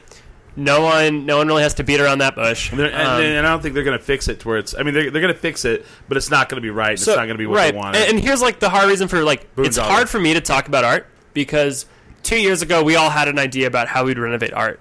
I had pretty explicit and clear ideas about, like, what I thought we could do with that, with the platforms and the system. Art has always been a 3-stage plan that tries to connect more north and south lines, but for some reason the first line we made was the east-west on the 66, which has the most transit lines to begin with, which is weird. But, like, why I feel uncomfortable talking about art today is because I'm sure there are so many variables that have been revealed that since we ran. They're like, like, seriously, like, I don't know. And Mary Berry's like, Bob. What am I doing? But like, what's up, guys? My heart goes out to anyone who has to deal with that issue right now, because it is hard. And I really hope is that I hope it doesn't degrade the trust the community has in public work projects going forward. Because I'm sure it will. I'm sure it will too, but like as traumatic as it is, I hope we hold on to the things that changed our lives as community members that were public works projects. So when I think of that, growing up in the city, I think about Highland Pool. I think about Elena Gallegos, trails and mountain biking. And more than anything else, I think about our bioparks. And like, this sounds super corny, and like this might just be because I'm like this much of a city nerd, but like thinking about the biopark almost brings me to tears when I'm this many drinks in, because it's a place I went every year on school field trips. Oh yeah, and every year, depending on my education, there was somebody else educating me at the next level of biology or zoology or whatever ology I was studying at the time. And I was inspired. And that's like, what ology means. Study up. Oh, it's true. Facts. Chris with the definitions. Big facts. And like, I can't... Somebody growing up and having a place that's exciting, fun, educational. Yes. We have concerts there. Like, and our zoo is a top 10 zoo in the United States. It's amazing. It's such a pride point. I saw Lisa Loeb there. Yeah. I don't know who that is. Fucking great. Jesus Christ. Oh, sorry. Man. You know, open a book. When you say that, so our 3-year-old loves bugs. Okay, she loves bugs, and there are not very many places that she can safely explore scary bugs. And we took her to the Bugorium. Oh man! And she was in heaven, like just looking at all the bugs. There was a guy there that pulled out these beetles that looked like chrome, and she could hold Chromed them. out, check my teeth. That's my new band, Chrome Beetles. Chrome Beetles. It's a thing. They're shiny and adorable. But he was so patient with her and let her pet things and touch a tarantula and all these things. And it is so affordable. Totally. Also. Yes, and like there are all these cool community activities surrounding it too, right? Like Run for the Zoo is something we all know, and it is a direct fundraiser to help support these programs. And like when notably, also the zoo is one of the top tourism destinations in our entire state. So like when you see like hundreds of thousands of dollars of like Meow Wolf advertising, think of how many ads you've seen for the biopark. None. And realize that it is one of the biggest bread bringers and like attractions that our city offers, and like you should be stoked on that. I'm so sore about it. I'm really sore on Run for the Zoo because had to run 3 miles. No, because we were at a party. Oh, this is amazing. So we were at a party. How do you know this story? You were fucking so wasted. Because I don't remember it. You told me everything about it. Oh gosh. Can I tell it? Can you please tell it? Okay. So we partied the night before the Run for the Zoo, had no idea that the Run for the Zoo was the next day. So we're at our friend's house, and it is like 6 a.m. And we go walk outside, and it's light outside, and then they're like saying goodbye to us, and we're trying to figure out how we're going to get home. I walk over to the neighbor's lawn and throw up. Like, not even hide. I don't go to the bush. I just stand in the front lawn and just like, blah. So they're probably like, oh, my God, there's one of them going to vomit in the yard. Oh, God. So then I grab Billy, and we start walking home. We're like, we're going to walk home because, you know, we didn't have that much money back then. So all of a sudden, we're walking home, and we just run right into the Run for the Zoo. It's like, great. I guess things I don't remember. I fall into a plant. Yes. And the officers were there. It's like, and they're like, is he okay? And I go, nah, he's pretty wasted. But and I'm like, but I'm getting us an Uber home, and so I'm getting him out of here. And and at that point they're like, all right. And finally, like I call an Uber and I just bite the bullet. They come and they pick us up, and I mean they were probably just like. That's why I have like a 4.89 rating. That's probably why, because they were probably like, "Oh Jesus!" You know, you guys. One smells like vomit, the other smells like booze. Jeez. So it was basically the personnel for the Run for the Zoo. And they're like running by us, all health conscious. And I fell into a bush. Yeah, he did. And then he like laid down on the sidewalk. Oh my God! While people are running by. Oh my gosh. God bless the Run for the Zoo. Maybe we should start running for Run for the Zoo. Honestly, because you guys did that to them. If the Run for the Zoo wasn't there, we would have been we walked home and we probably got arrested by the actual cops. Oh, yeah. So Run for the Zoo saved your life. Well, the cops were so busy with the Run for the Zoo they couldn't arrest us. Sure. Yeah, it's really what happened. Right. So what you're saying is Run for the Zoo is magical, as is the biopark. It is, agreed. So I want to talk about art a little bit, and I want to see, you know, because I mean, it's easy to sit on the outside and say things, and it's easy to like come up with ideas. So my thing with the art was I was a big proponent for it. And one of the things when people would run for mayor, I would always look to see if they had any platform that had to do with public transportation. Sure. And I would ask Billy, I'd get really mad. I'd be like, what the fuck? I love the bus. Actually, Chris and I love the bus. Yeah. And my thing is when they came out with the art idea, I was not happy with it, but I was like happy with it. I was like, well, okay, great. We're going to run a bus line along the same place where we have a bus line, you know? And I'm like, I don't think... I mean, I like the idea of the art, and I like the idea that it was like every 15 minutes, and it was going to be like electric and all that. Sounds great. But what our city really needs is transportation from the outside of the city into the city. And a light rail. Like and like I don't even and I'm not a city planner, but like my thing would be something that goes all the way around the outside and can get you to a bus that can get you to the inside. Sure. And like what that's colloquially called in like transit planning stuff is the last mile, right? Mm-hmm. How do you get better transit from like those destinations that take another mile to get to the public transit that's already existing? Sure. And there's this infinite idea of a last mile that makes it very hard for people to want to talk about because like at some point, the last mile for Albuquerque becomes like, all right, how are you connecting like super distal places, like not just like Bernalillo, but like, is Algodones a last mile? Yeah, I don't know. true. Like, is it not just Cardwell, but Tejeras and then Cedar Crest a last mile? I mean, let's not get crazy. These I'm places sorry. Yeah, me too. What was that like? I'm a bus traveler, and all I'm saying is I was so for art, and I'm actually still for art with the infrastructure that's still here now. Right. I would love something to happen with it. And I think it's okay for us to talk about the pros of art too, right? Like, first of all, having a bus system that makes sense, that it's on a consistent schedule with high visibility is literally things that people market their entire cities on. Like, have you ever seen an advertisement about New York related to the subway system? Because I have. Yeah. Like, the New York subway is iconic, and like that subway is like a miracle unto itself. But like, you can fathom that we have transit lines that we get to market too. So could one Albuquerque as a marketing campaign with the color that relates to the transit department also maybe market cool routes? Sure. Like, how do we use the routes that connect our city to also market ourselves and the cool things to do? Someone said the Rail Runner. Wait. Like, I want to jump on that. Homeboy saying the Rail Runner, you're a real one. Because the Rail Runner is really smart. And the Rail Runner...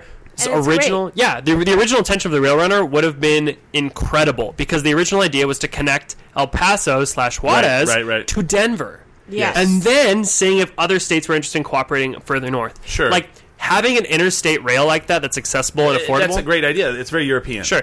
The problem is that we had a governor who was terming out, and then we had a candidate running against that, or running explicitly against the Rail Runner as another boondoggle and a cronyist public project. Which it's not. Which it's not. Well, I actually don't know the history well enough to say that, but like, I believe it's not. It loses a lot of money. Sure, but also, like, hard to tease that out because when you also cut services down to a point where it doesn't make sense to use the Rail Runner, how am I supposed to make that choice? Mm-hmm. Like, if it doesn't run at prime times or enough times, I'm not going to choose it. I was really hoping that it would go all the way to Las Vegas because I have family there. Yeah, well, it would have been great. I love the Rail Runner. I have some definite like ideas for the Rail Runner. Right. I mean, if we're going to go off on that one, I mean, we could really literally go off on all kinds of shit. Yeah, for sure. My thing with the Rail Runner is like, it's really big for people who are commuting. So when you go to get on the Rail Runner, if you're commuting in the morning, you can't tell me that if someone was riding a cart up and down the aisle selling coffee and like Danishes and all that shit, you would not buy that shit every once in a while. Hey, that's true. And I mean, if you want to recoup some of that money, I mean, there's no advertisements inside that thing whatsoever. There's no TVs in there running advertisement whatsoever. I mean, it can make money. Right. But I don't feel like they're putting that effort into it. And also cool for just like, totally agree with that. Incredible to think that we haven't done those things. Like, really wow. But also, Rail Runner does cool things that people don't know about. Like, there's Shakespeare on the rail. Yes. Oh, I didn't know that. Yeah, like super fun. Yeah, you can see performances while you ride. And now the Rail Runner has fucking Wi-Fi. Good. What? So sick. You know what? We should have comedy on the Rail Runner. They should also do They should do a booze trip. They should do a booze trip. They should. Wow. And, I mean, like, I hope public spaces get more flexible and fun like that. I mean, you had brought up this rate of change, Chris, earlier, and this idea of, like, slow-moving government. You had attributed to a lack of communication. And, like, it is totally, though. Sure. And, like, and I think there are some other, like, philosophical points people would argue about, like, whatever it could do if it moved faster. They're saying there are ads in there now. Good. Okay. Oh, good. Shouts out, everyone. Thank you for that information. This is what we crowdsource news. Sorry. Yeah, we're all horrible. Is there fucking coffee and muffins? No. Probably Actually, not a food cart you're the politician here, Gus. You can be like, can we fact check that right now? Can we just is 538 listening? What is it called? 358? Right. 385? But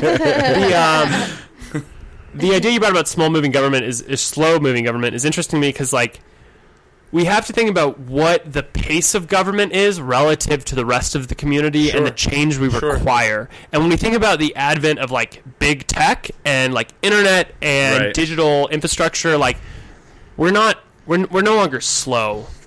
We're, like, stagnant.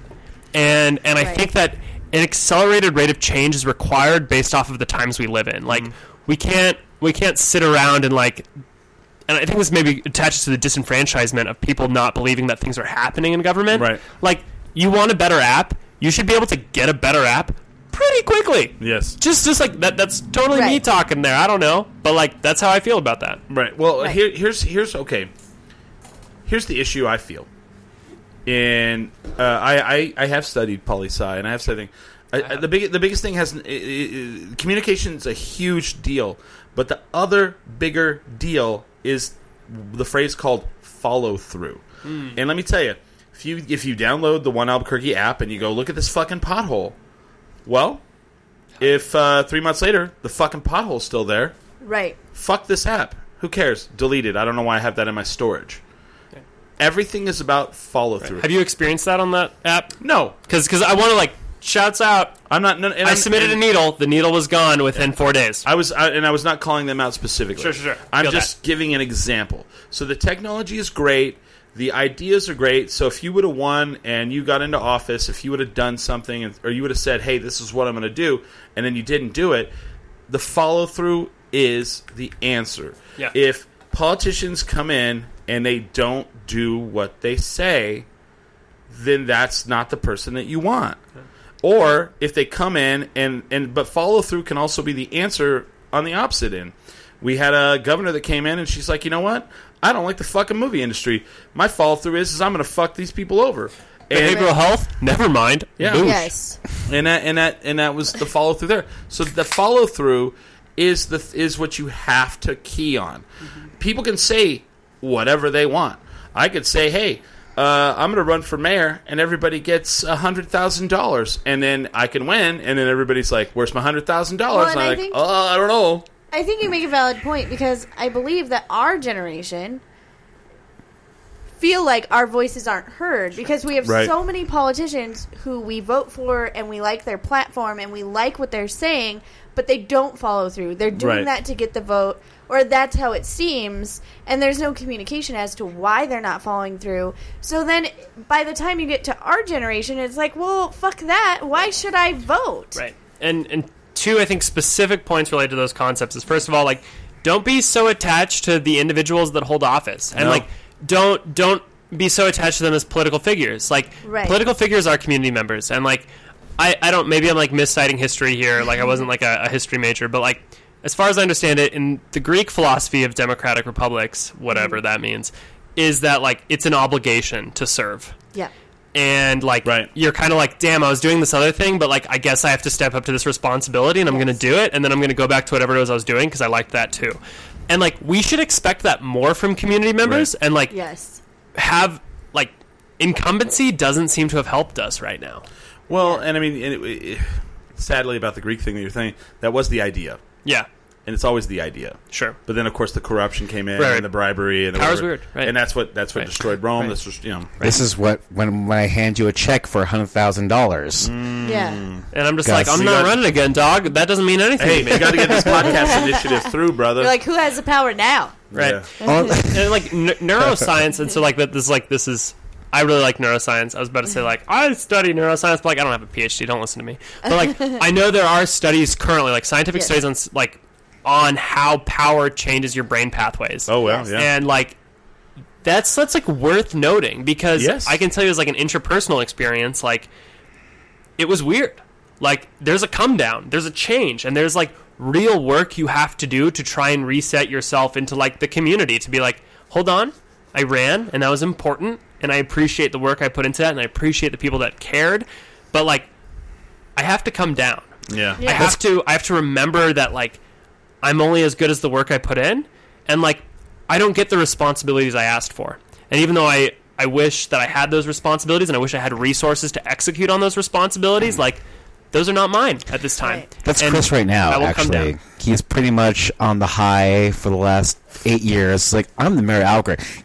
Give me... Downtown. Some cities have mayors of nightlifes in downtown. It's a thing that happens that explicitly work on programming in these events to try and bring out civic engagement. No, I do nothing to help. Go to downtown with Chris and be like...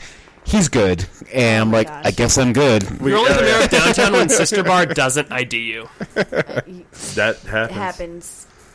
Oh my God, you're the mayor of downtown. Yeah. No, I do this thing where, like, I'm like, let's go to this thing over here, and Billy's like, it costs to get in. I'm like, nah, you're good. The thing is, like, I'm with me, and they're like, okay.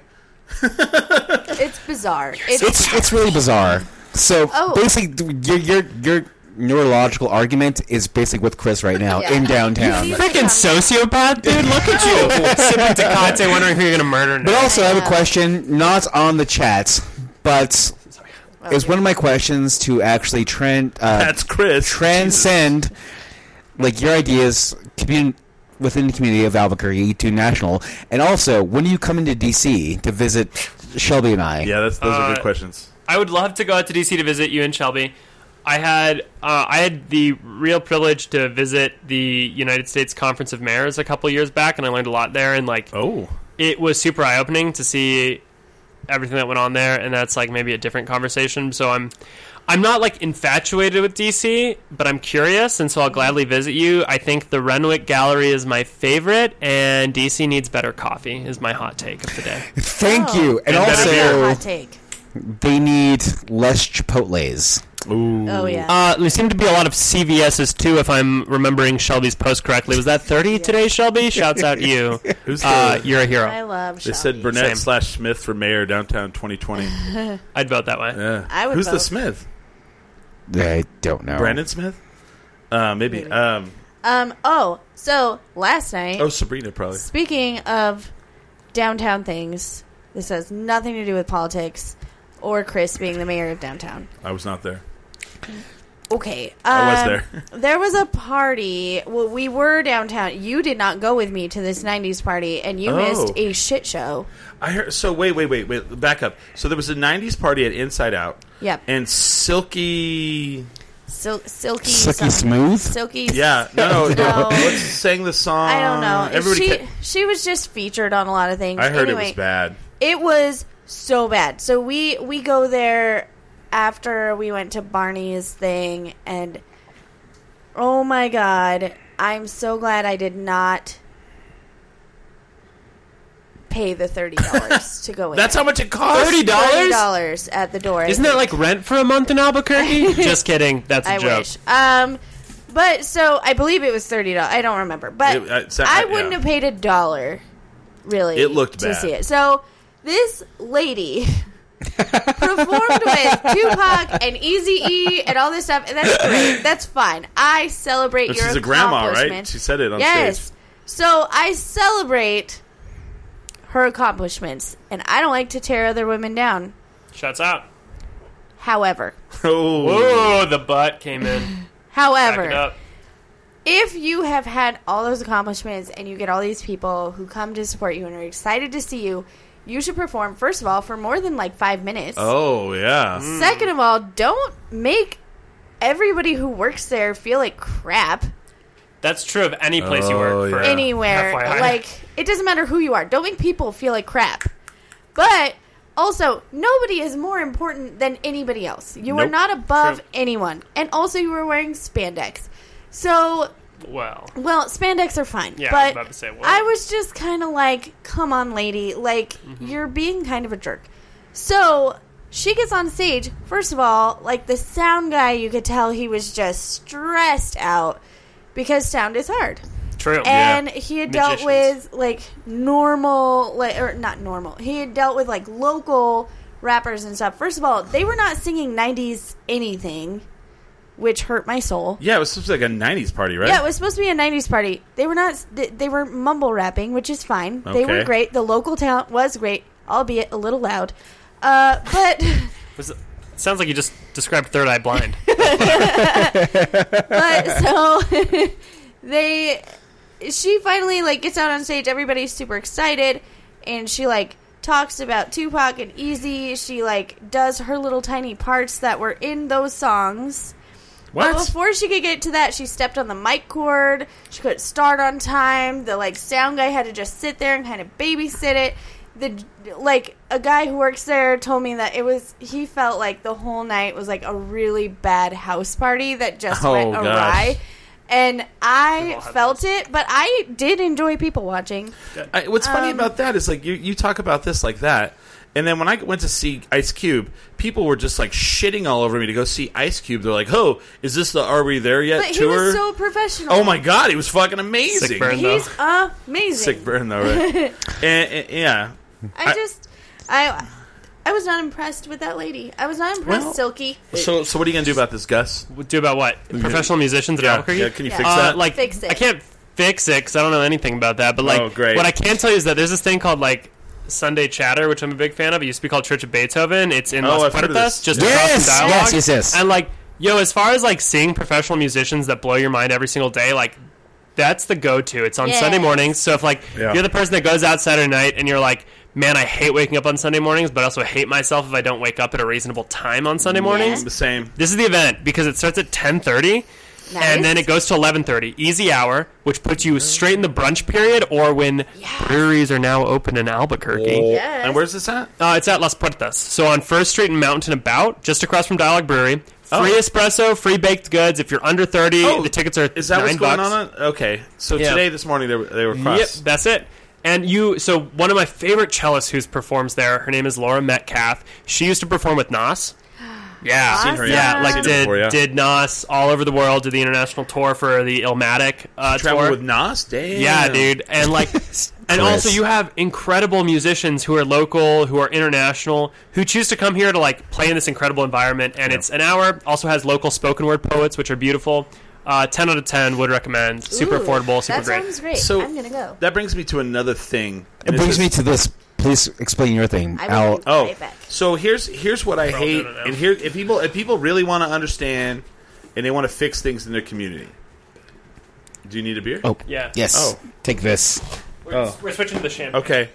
So here's one thing about Albuquerque and Albuquerqueans, and I guarantee it's a thing that happens in a lot of cities. Like it happens in Cincinnati, it happens in Cleveland, it happens everywhere. Is you get these people who are like, These people. you know what I don't like about this city is there's nothing to do. Right. And Bullshit. And I'm going to point something out. There isn't anything to do because you're not finding it. And I will say this about Albuquerque: it is hard at first. Once you get in the pipeline, though, you are overwhelmed by how much stuff there is to do. Right, especially because it's so affordable and accessible. Absolutely. Like most of it's free. First of all, if you live in a major city and you don't know what First Fridays are, I bring this up all the time, and I go, well, I'm going to go to First Fridays this weekend, and it's the first Friday of every month. And people all the time go, what's that? Hell, I went to First Fridays in Las Vegas. Yeah. When I was there. Mm-hmm. First Fridays is there's going to be a spot in your town, and if your town doesn't have it, start it. It's pretty much like an art walk. Mm-hmm. Artists will set up their art at a gallery, a coffee shop, a brewery, and the opening will be the first Friday of the month. And a lot of cities will connect them, and like you'll go to a place and you get a map, and it'll show you all the different places you can just walk to and see art. And you'll be amazed by how many different things you're going to be like blown away by. Sure. The funny thing was the one in Las Vegas, Nevada. I actually hadn't talked about this on the show. Is I went to First Friday there, and it was a very state fair kind of thing. Like they had like 20 food trucks. They had turkey legs, and there was galleries, but there was people out in the street just selling art. And I mean that's a big thing. Get involved in your community, and you'll be shocked at how many things, like how much there is to do. Right. Galleries, Yes. zoos, going to the zoo to watch a band, local. Like first of all, if you've never gone to see a local band in your town, Please do. fuck you. If you haven't That's seen terrible. local comedy in your town, fuck you. Correct. Billy? Oh, hey guys, it's your boy Billy Belmont. Oh, I thought you were going to say if you haven't seen. I don't care if you fair. see me. Don't look at me. The thing is, Don't look at me. Our entire setup at Tinder Minimum. I've been in the show for what, like 9 years, 8 years, Something like that. I'm not even that old. and so, like, it was one of those things where I would see my face on the like green screens. Like my head's shiny. People don't need to see He me. looks like a purple-headed wiener. Yeah, exactly. I disagree thoroughly, but I think you're adorable. I think you're hot. I'm going to put up a picture of you now Ooh. just to show. So this is Gus, Billy talking. There are some rudimentary questions we have to ask you. So, what was your first beer? Oh, These are all good questions. That's a love good these question. questions. I'm sure that like my very first beer was like some throwaway beer, like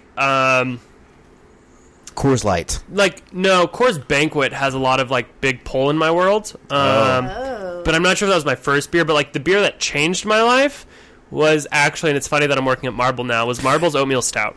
Okay. And it was the first beer I had that I was like, yo, like, I could drink this. And it gets me drunk. That's true of most fucking It'll get you Marble drunk. Holy crap. You're like... Because what I want to think of, especially someone at your age, it's like, okay, this is objectively, like, beer kind of tastes gross sometimes. For a young kid, it's not Kool-Aid, it's not Crystal Light, it's not freaking, like Ara Pops. Capri Sun. It's not Capri Sun. I mean, and we know this because my 3-year-old, her dad's a brewer. She won't even taste beer. She's like, it's not an Otter Pop. I'm not gonna taste it. Exactly. So with Gus Pedrati at 22, it's like having his first beer. Yeah, I had my first beer at 22. Everyone, that's totally true. And so he's like, "Oh my god, this is not Otter Pop." So Oatmeal Stout Marble is my shit now. I guess. The first alcoholic beverage I ever tried was Scotch, and that was wild. But Wow, yeah, that's you went right for it. So I know where Billy's going on this. So the second question: what is the first concert you ever went to? This one's embarrassing as hell. Yeah. First concert I went to was the Counting Crows and the Fray. Oh, you know that what? shit. Dude, everyone knows that I'm in over my head. Like I'm just saying. Yeah. If you're just tuning in, we're with former mayoral candidate. Just bury me. Gus Pedrati. And he loves the Counting Crows. Yeah, wow. Hey, actually, Don't even be embarrassed about it. The phrase out of Denver. And I love the Fray because of, actually, I learned about them through the Grey's Anatomy soundtrack, which I remember watching. We just become best friends. We probably did. I remember watching the pilot episode of Grey's Anatomy when I was in 4th grade. I'll just, like, let that linger. Wow, and then I feel old. Watching the Fray gave me this, like, coupon in, like, Live Journal or whatever the hell it was. It wasn't Live Journal, it was, like, Ticketmaster. But, like, TBT Live Journal. But I got to see Maroon 5 the next month for $5. Yes. And this is like 2007. And turns out, cool side story, so what's that guy's name in Maroon 5? Adam Levine? Yes. Yeah, Adam okay. Levine, yes. He was taught by the sibling of a math teacher in Albuquerque in math. What? Who totally is the reason why that guy got a degree in high school. And he, like, shouted him out on stage. He was like, hey, to my math teacher from high school, I know you live here now, and I appreciate you. And it was like, what? Well, that's kind of nice. It was very nice. We got a question from the chat again. If Gus was mayor, would he bring back Edgefest? Oh, this is important. Edgefest forever. Yes. Yeah. It's all bad. I didn't know it went So, away. are you a Grey's Anatomy fan? Oh, yes. Well, so this is the hard thing. Grey's Anatomy has been on for so long. There are so many contradictions in the series now. Like, I don't know how to get down with the Mercy West merger. Oh, because I am. You know what? Okay. Sorry, guys. You guys talked about. Welcome to Grey's Anatomy podcast. Hey, you guys talked about Tony Hawk earlier. Just let me have this one.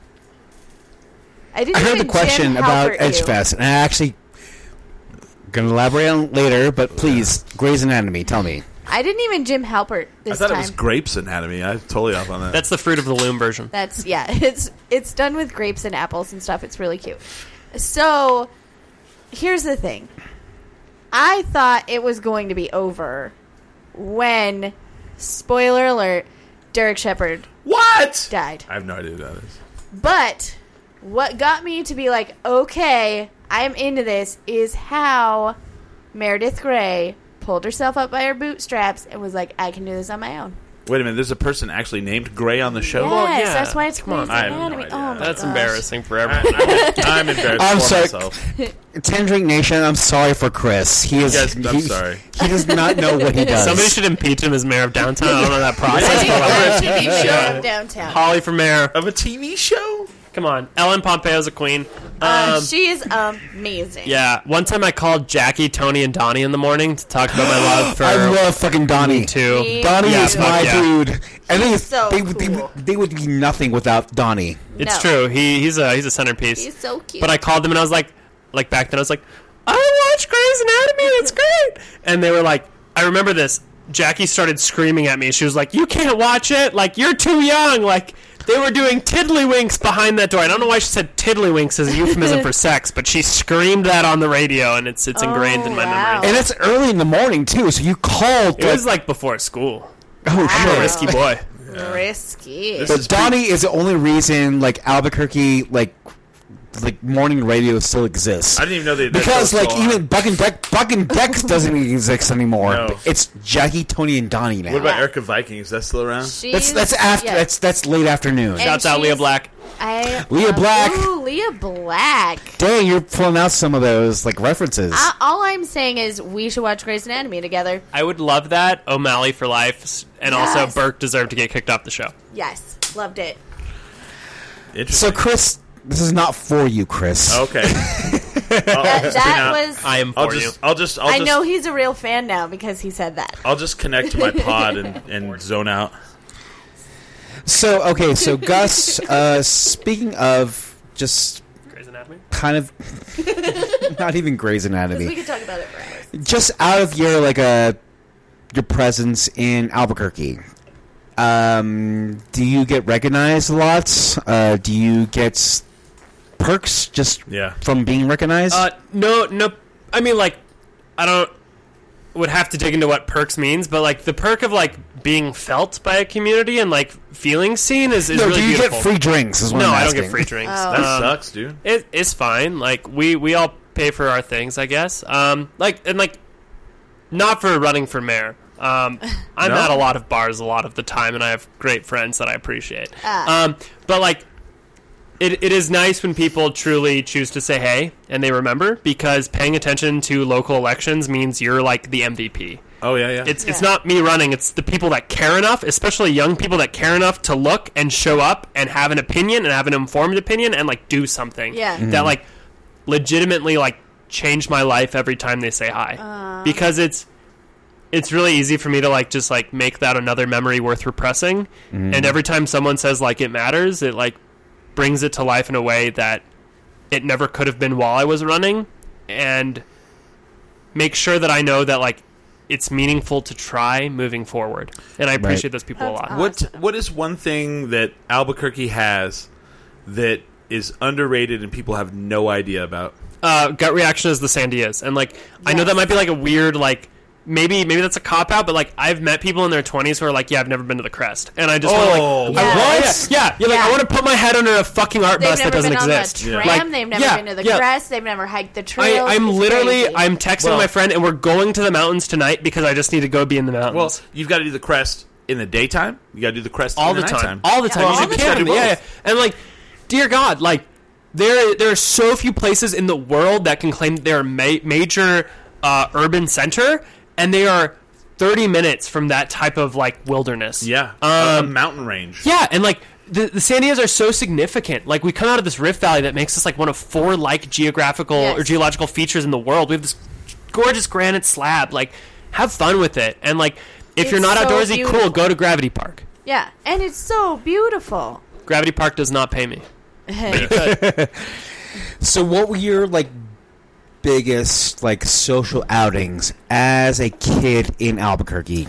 Were you here for the beach? Were you here for for the beach? Roller King? Sure. Roller King, definitely. Like I feel like our icons are probably the same, honestly. I was definitely on the closing tail end of them, but like I was just tall enough to have ridden the big slides a couple times when the beach closed. Beach. At the beach, I remember that. Don't do that to me. Don't bring up cliffs like that. That's a little weird, dude. Like, okay. Son of a bitch.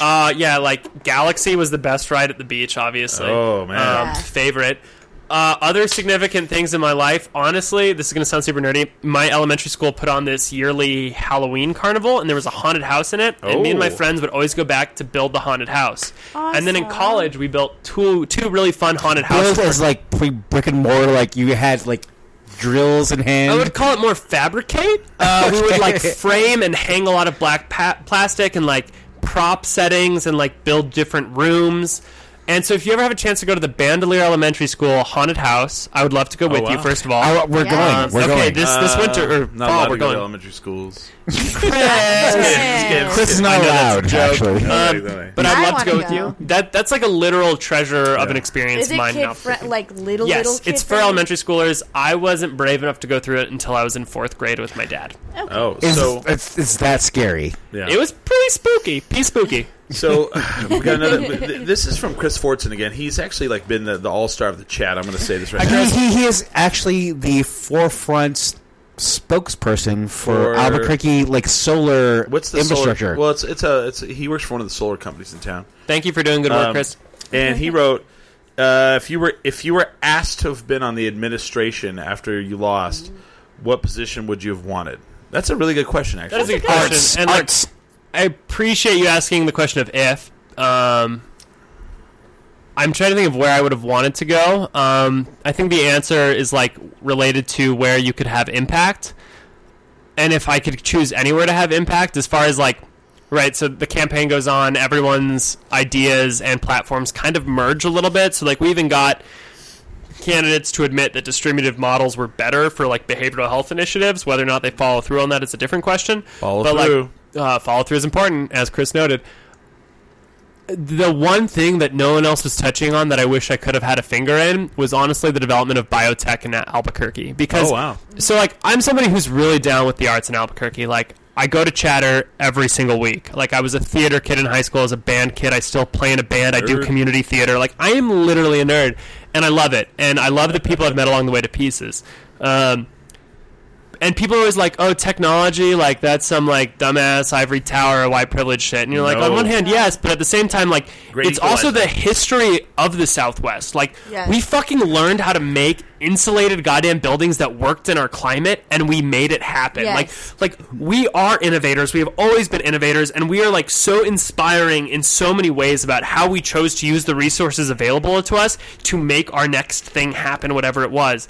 And, like, that history isn't always nice and pretty and clean. Like, shit, New Mexico made the nuke. Like, that's scary as hell and has so many horrible effects. But, like, we have changed the world so many times based off of technology that, like, we can do it again, and we can do it with different ethics. And, like, biotech is the next step for us with, I think, how we already invest so much public dollars into our Division I research institutions, the incredible scientists we have there who are doing great work. And I wish I could have steered economic development into a very education-focused epicenter in this city, so that it's not just like outside investors coming in and grabbing stuff and like using our intellectual property. It's us choosing to finally develop the intellectual property we've already invested in as a state and as a community, and that keeps people here and keeps people excited about where we are. Like, I'm still stoked on that. I think there's a future for it, and I hope in the future somebody picks it up and really does something innovative with what it means to develop things publicly. Like, if a city were to produce a vaccine, right? If a city were to own a vaccine, not for profit margin, like we're not going to like jack up the price like insulin, and the people that invented insulin did it for a fucking $1 because they didn't want to see it price gouged. And then it got gouged. Right. If we did it publicly and had domain over it, and we just licensed it at a reasonable fee, that would still maybe be a bigger tax base than we could imagine off of like an income tax. Yeah. And it would still be like the most affordable option for healthcare. And I'm willing to bet on doing the work to see those results through, and I hope someone else is willing to do that too. Well, and I'm still kind of like pretty clouded as far as information goes, how city healthcare works with the state versus the national. Like, even I don't think there really is a city healthcare. No, there's not a city healthcare. Sure. So I'm talking about if the state, right? So like the state funds all of this research for the university, right? Like the state funds the university, and there are federal grants that come in, but researchers do that work and own the intellectual property. And so then there's this thing called like STC at the university, Science Technology C, and it's about like spinning out that technology, right? We have these labs, we have the university. Right. How do we make that science have impact in our community? And it's not always clear, and it's always kind of a gamble. But when that gamble hits, it's worth the world, because New Mexico has literally changed the world with science multiple times over. Yeah. With Alzheimer's now. Sure. Yes. Sure. Well, I mean, there's nanotechnology. There's a lot of different things. One thing that people don't really, what I really hate to see, and being a guy who's an IT professional, what I really hate is when people don't grasp the power of technology. And the biggest one, social media. Dude, you can be poor. You can be rich. You can be middle class. Mm-hmm. The fucking internet is the great equalizer. It has equalized everything. And the one thing that we have to fight against is the federal government censoring the internet. The internet needs to be open and honest because they want to censor it. You know why? Because the internet's the one place that people call them the fuck out and go in and say, hey, wait a minute. Does everybody know about this thing that's fucking happening? Boom, look at this. And then they post it, and they don't want you to do that. So always watch, because they'll have one hand over here, and they're doing this over here. And one thing they want to stifle is this. Right. They want to shut this down. And this is the one fucking thing that if you're poor, you can come in and make a difference. You can just bam, with little effort. Sure. I think, and this isn't to flex or toot my own horn, but I think the mayoral campaign was a clear indicator of that. And this was right before Facebook underwent some massive algorithm changes based off the 2016 election. They have. Yeah, they have. We ran our entire campaign on $17,000 to win the mayoral election. It was about $1.2 million. Right. And so that's fucking exactly right. We had a massive outsized impact for the dollars we had because of social media and because organic reach was still so strong on social media. It was because the community chose to discuss and share the videos we were putting out and the ideas we were putting out that had any impact. It reached me. That's insane. Yeah. You. Billy, I'm so glad I know you now, but I certainly didn't know you then. We knew who you were. I was actually. Was it Hyder Park? You had that. Was it Hyder Park? Which topic? No, it was one of your events. Yeah, that's what he's saying. We rotated around. Yeah, he would move around. Yeah. So I think it was Hyder Park. We did one at Baton. Baton was education. Baton, yes, the one by the Walgreens. Yes, I'm giving the wrong geographic. No, Hyder and Baton are loosely related, which is why we should look at district lines, because if those are loosely related in your mind, maybe they're related in council districts. Just saying. Yeah. Did you go to that, Billy? I did. Thank you. So here's what I'm really trying to say. If you would have done this show before, you'd have won. No, I'm just kidding. I'm just kidding. 10 drink minimum kingmakers. You'd have got 4 more. No one wants that job. Nobody wants that job. So, you're right. Nobody. A real question I really want to fucking ask. In hindsight, I mean, life is hindsight. Sure. Would you really want to be the mayor? Yes, easily. And that's not to say that I don't recognize how many new variables have come across in this administration, and how much I respect the problem solving that has to go on, and how really there is no planning in a city, right? As dynamic as Albuquerque, especially coming from the last administration, it's all emergent. You have to do your best with the variables given. But I hope that the plans that I put forward and the ways that I communicated them to the public, instilled a faith, if not a trust, in my ability to deal with all the other problems that the city would face. And, I cherish all the things that the campaign let me know, all the people it allowed me to meet, Jesus, shaking, 7,000 hands in a single day. Oh, they say shaking all those babies? Dude, that was insane. Shake the babies. Shake the babies, kick the hands. Kick the hands, question mark? I would just... it's me at the dojo. Check me out. Yeah, I care deeply about the solutions we put forward. I think that they have a place in the future of Albuquerque. And there's no other team I'd rather go to bat for and ruin my life over than Albuquerque. Now that's a slogan. So that's the best quote. That's an idea right there. I would just love your protege to be like, Gus, we need you back in the game. And you're sitting there hey man, I'm out. I ain't doing it no more. And the thing is, man, turn my badge, my gun in. I gave that shit up, man. I can't. Gus, we need you back. We need everyone else. Gus sucks. No. I see in 20 years, I'll be 64 years old. Wow. You will be my age. And I think within that time, you're probably going to be the mayor or more. I don't know. You're going to be the it's up president. to you, but I mean, you have the tools Like you've come on this show, and you know, I've studied politics my entire life because of my family. My family is very political, and you got what it takes. And I think that people are like when I said you were going to be on the show, I posted a couple, earlier this week. People really responded to it, and they're like, "Man, I really want to hear this, and I want to hear what he has to say," because I think you connected with a lot of people with your organic growth and with It's going to be hard for him because there's like on different parties. Like, okay, so if you're running with you're going to do something very conservative, very like bureaucratic way of doing it, then you'll probably win. But on his side of the spectrum, it's going to be a fucking lot of grassroots shit.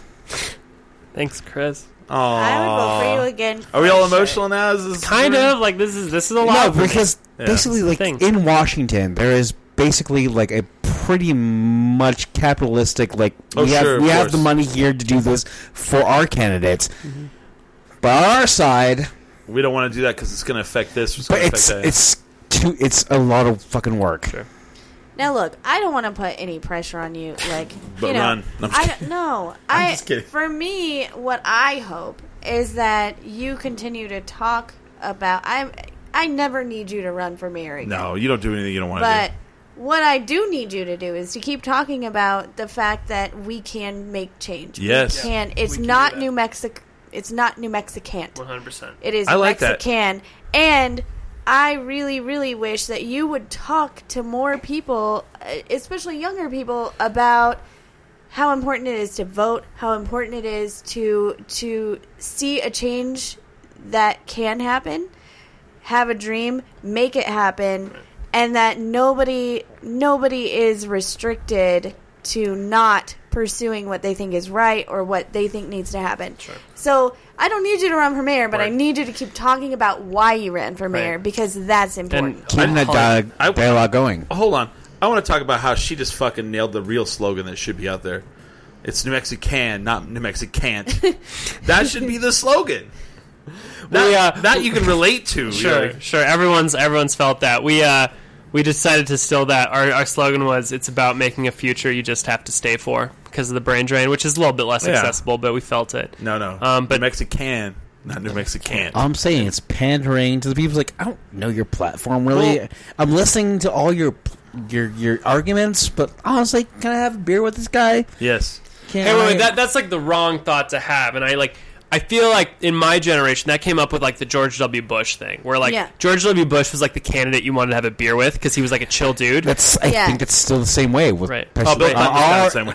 Sure. And Barack Obama was the same way. Right. But how do we get past that? Is the next question because I don't know about you, but I have beers with a lot of people. Yeah, not all weird great people, and they're all great. But how we as a community honestly discern who we need is a very hard topic, and what I can't fathom is pretty much a month into the election is people going into MSNBC, CNN, Fox News, but I'm still undecided. Are you fucking serious? Who are these people? Yeah, that's bullshit. That's fucking bullshit. So we're kind of at the end of the show, and I want to kind of bring up one other thing.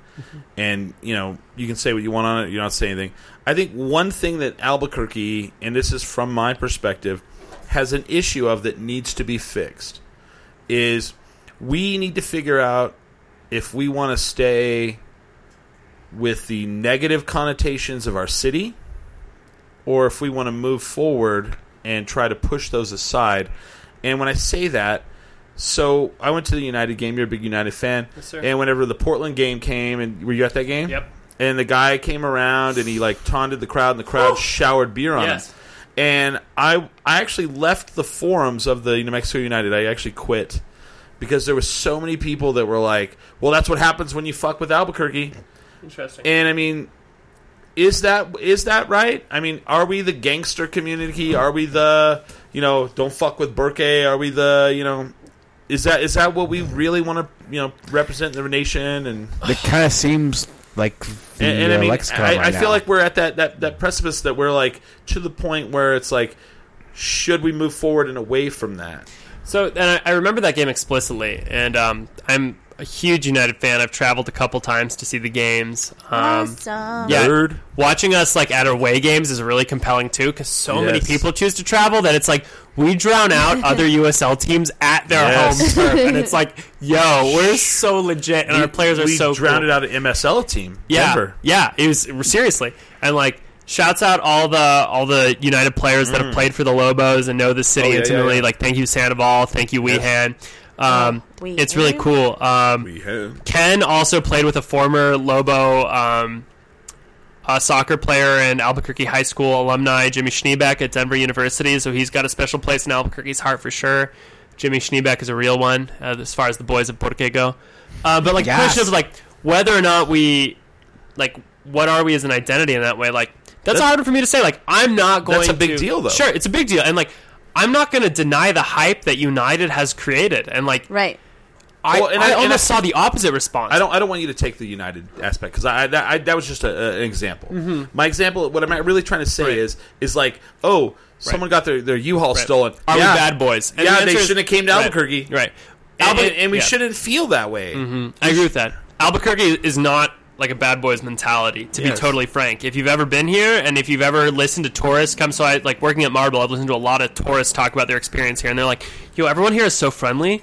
Like, everyone here knows where things are, knows where to tell me where to go. Like, and we were afraid to come here because we of the heard media. So many stories. Yeah. Right. So Albuquerque is not the bad boy. Is like if that's the fundamental question. We really are a very loving and open and wonderful and diverse city. I had a Canadian couple. I was down in Founders. Shout out to all my Nuggets and Founders. Nuggets. And they were like, we were really afraid to come downtown in Albuquerque because we thought we were going to just get robbed. Right. And that's because that's what we portray. And people will portray that. They'll be like, oh, yeah, you don't want to come down to Albuquerque. You're going to fucking get hurt. You're going to jack. And it's like, no, that's not true at all. And, like, I hope people do know that. And, like, there's a reality anywhere you go about that. And, like, gun violence and gun possession is an issue everywhere in this country. And, like, we can talk about that. But, like, that is not Albuquerque's core. That is not Albuquerque's center. And, like, that's not us. Like, no. We are a place of innovation. We are a place that exists beyond all odds. We are a place that is different than the rest, and we are a place that like gets to define totally. And like we get to define, and this is super nerdy of me, and I'm a big city nerd. We get to define the future. I believe Albuquerque explicitly gets to define the future of large, mid-sized cities or middle, large-sized cities, and what it means for urbanization in the future. Like, we're seeing this mass urbanization across the world, where, like, Shanghai is dealing with, like, 100,000 people a month immigrating to their city, which is bonkers, and you have to say to yourself, like, does a city of 500,000, a metropolitan area of almost 1 million, does it survive in the future? Yeah. Or does it wane and depart from like what we know as civilization? And one of the things Chris Fortson says, you know, he brought up the crab mentality that Albuquerque has. You don't want to see other people do good. Yeah, and I hear that deeply, and like this also ties back to what Holly said about like, and I appreciate Holly. Thank you for bringing up the idea of just like it's not about running again, because I believe that too. Right. It's about saying the story behind the run and making sure that the next story succeeds. Yes. Yeah. Because for all, and I appreciate the fact that so many people acknowledge that maybe that campaign caused good. Yeah. We need the next success. Yeah. Right. And that success isn't me. It doesn't have to be me. No, it doesn't. And I really want to like bring up this person in my life that's changed my life numerous times. Her name's Sarah Collins. She came to the University of New Mexico as a freshman, first-generation college student on like the top-tier scholarship that UNM has to offer. And she was like wide-eyed and breathless about the possibility of the university, about the state, and it was inspiring. As someone who grew up here and like believed about all the things that like couldn't happen here, she was the antithesis. She was like, "This is new. This is fresh. This is possible. This is the only place in the world I'd want to be." And she totally changed my life about what it could mean to invest in communities and what it could mean to like see the good in places and to like manifest the good too, like be a part of what you want to be the change. And shop local. Totally. Yeah, Jesus Christ, shop local. Yeah. And she worked for that change and worked for that good all the way through the campaign and did relentlessly tireless work all through UNM. She created a sustainable reclaim in the dorms, which was all about like making sure that students had access to mini fridges, clothing, like microwaves, everything, so that it didn't go to the trash anymore. It just went to students. It's like so I used to work at Sandia Labs, and Sandia Labs has a thing called reapplication, and it is that. Yeah. And like people think, oh well, there's all this money being spent with the government. Well, someone somewhere, some way, created this thing at Sandia where like if you don't want your computer anymore, it goes to reapplication. And it sits there, and it's someone else, or your chair, or your monitor, or your whatever, and it's that same thing, and that's amazing. Totally. And you come in, and you're like, well, I need a chair for my office. You go walk in, and go, oh, there's all the chairs, and you just go over and you go, all right, I want this one. And then you go, okay, and then boom. And that's the mindset. It's literally like think of any system you participate in. It's where you live. It's where you work. What do you see? When we were living in the dorms together, Sarah and I, we saw that people threw away all this stuff every single year. Yeah, what do they call it? There's actually a name for it. Like when they, the kids, waste. No. True. No. Well, yes. It is. But like a lot of the local communities in like a lot of college towns, it's like one of their favorite days. Yeah, like the college kids will move out and then they'll just go and like dig shit out of the trash. Right. And so we call it the reclaim now because we everyone donates that stuff, and then we host it at the beginning of the fall semester where people can just show up and like take what they need so that they don't have to buy it every year. Awesome. And then Sarah, like, to her credit, that's pretty smart. She's so smart. She studied sign language interpreting. She's incredible. My grandma's deaf. Love that. What? Oh, rad. Such a cool culture, honestly. It is. One of the coolest things she did is she also helped make sure the tap room on UNM's campus succeeded. Oh, I heard about this. So is that open now? It's totally open. Yeah, you can buy great local beer there. Nice. There's cool curriculum in there too, where you can take like beer classes and stuff on the science of beer. And somehow through her dedication, like saw this project through of like seeing a need in the community, seeing a commonality in the community, seeing a strength of the community. A need the community didn't know they needed. Right. And like, it's a great use of space. It's a great idea of capitalizing on an identity we've crafted through sincere work in the community. And like, I'm all about local representation and people being the change they need to see and suggesting the solutions they believe in based off their lived experience. But I will forever thank Sarah deeply for being a fresh set of eyes that showed me a world that I was so unbelievably blind to, and she's incredible, and I hope she changes New Mexico 1,000 times over. Well, I think that's amazing, and I like to hear those stories, and those are the stories you want to hear. Yeah. I'm tired of the stories that are like just ultra negative, and my U-Haul got stolen, and my band equipment got stolen. So it's good to hear all those things. Did you want to? There are tons of people who move to New Mexico and fall in love with it. Hakeem, thank you, Hakeem Bellamy. Oh my gosh, there's a ton of people who come here to visit, even from other countries. When my parents were living in Germany, you would not believe how crazy Germans would get. Oh, you're from New Mexico? I've heard about it. I've been to Balloon Fiesta. I love it. And the other thing is they love tumbleweeds. Germans love tumbleweeds because they don't have it. They don't have that. They don't have Western culture. They don't have, whatever. Yeah. So I love hearing a story where somebody moved here and they fell so in love with New Mexico and they're making an impact. Make an impact, make a change. And that's what I want to see more about. Like, stop complaining about Albuquerque. Stop being... don't stop complaining about legitimate complaints. Be critical, right? Like, in the same way we're critical of our family and of our friends and the people we love, but like, don't stop being on their team. Right. Like, and we're all on Albuquerque's team. Don't stop forgiving Albuquerque and don't stop loving Albuquerque. 100%. Stop perpetuating negative stereotypes. Yeah. I mean, and not just terrible. Of Albuquerque, of like all things. Right. And also address colonialism more explicitly in everything you do. Yes. Gus did it. Sorry, that's like one of the things we do all the time that's dumb. So whatever. Yeah. Shouts out. So I want to say Gus, thank you for coming. I want to say thank you for coming on the show. Okay, actually, can I ask one last question? The best breakfast burrito in Albuquerque. Oh God, what? Good one. The best breakfast burrito in Albuquerque. Like, as in the radio that plays while I'm at breakfast? No, best breakfast burrito. Breakfast burrito. I thought you said radio. Previously, the answer would easily be Dos Hermanos, but they went out of business, and there has still not been a breakfast burrito that comes close to touching that brick of glory. Yeah, it was so good. God, that's a really hard question. I ate so many Golden Pride burritos through college that like I have to just stay loyal, dude. Like they're so good. Number 1, number 8, number 9, dude. Days when I was in a pinch and I didn't have the money. Number 5, like I respect that whole goddamn menu. I had a number 10 and number 8. Dude, I'm gonna be real with you. Rhinosex till I die. They also support the presidential scholarship at UNM, which I participated in, and like. I'm here for Golden Pride until the end of time. I mean, look, also, they're carne burritos. You don't know what's going on right here. It's a green screen to me, but it's 10 drink barbecue chicken and ribs, and it's the Golden Pride logo. It is what it is. I appreciate you, Golden Pride. You're the drive-through of my dreams. It's Golden Pride, and they're so quick. I drove through the Golden Pride over here the other day, and the guy recognized me. He's like, "You're the 10 drink minimum guy." I was like, "Yes, I am." Give me bacon. Give me bacon. They always recognize just dumbing down to your constituents, red or green. My constituents are smarter than me, so there's nothing to dumb down, asshole. Obviously, fucking green. Obviously. Oof. Thank you. You know what's cute about Golden Pride up in the Northeast Heights? And I'm just going to say Tell me more.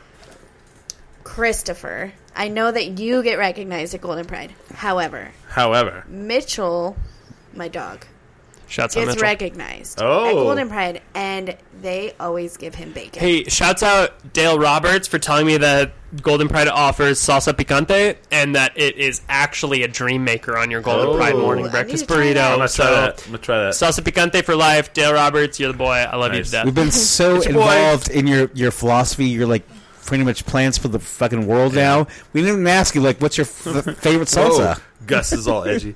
I want to thank Gus for coming on the show. I mean, we've gone way over time, which is fine. Sorry. No. Love it. There's a reason why we went way over time. Shout out! You guys want to promote your shit real quick? I'm done. You heard that last episode. Just come to my open mic tomorrow at Inside Out. Please look up QWorks / actually called Quirks QWORKS. Yeah, and man, you don't have to run for office again. I mean, I think it'd be amazing, but just and I don't think I have to tell you this. Stay relevant in the community. Please do. I think that Albuquerque needs Gus Pedrati. Please keep inspiring your people. only hope. Yeah. And with that, we are 10 drink minimum.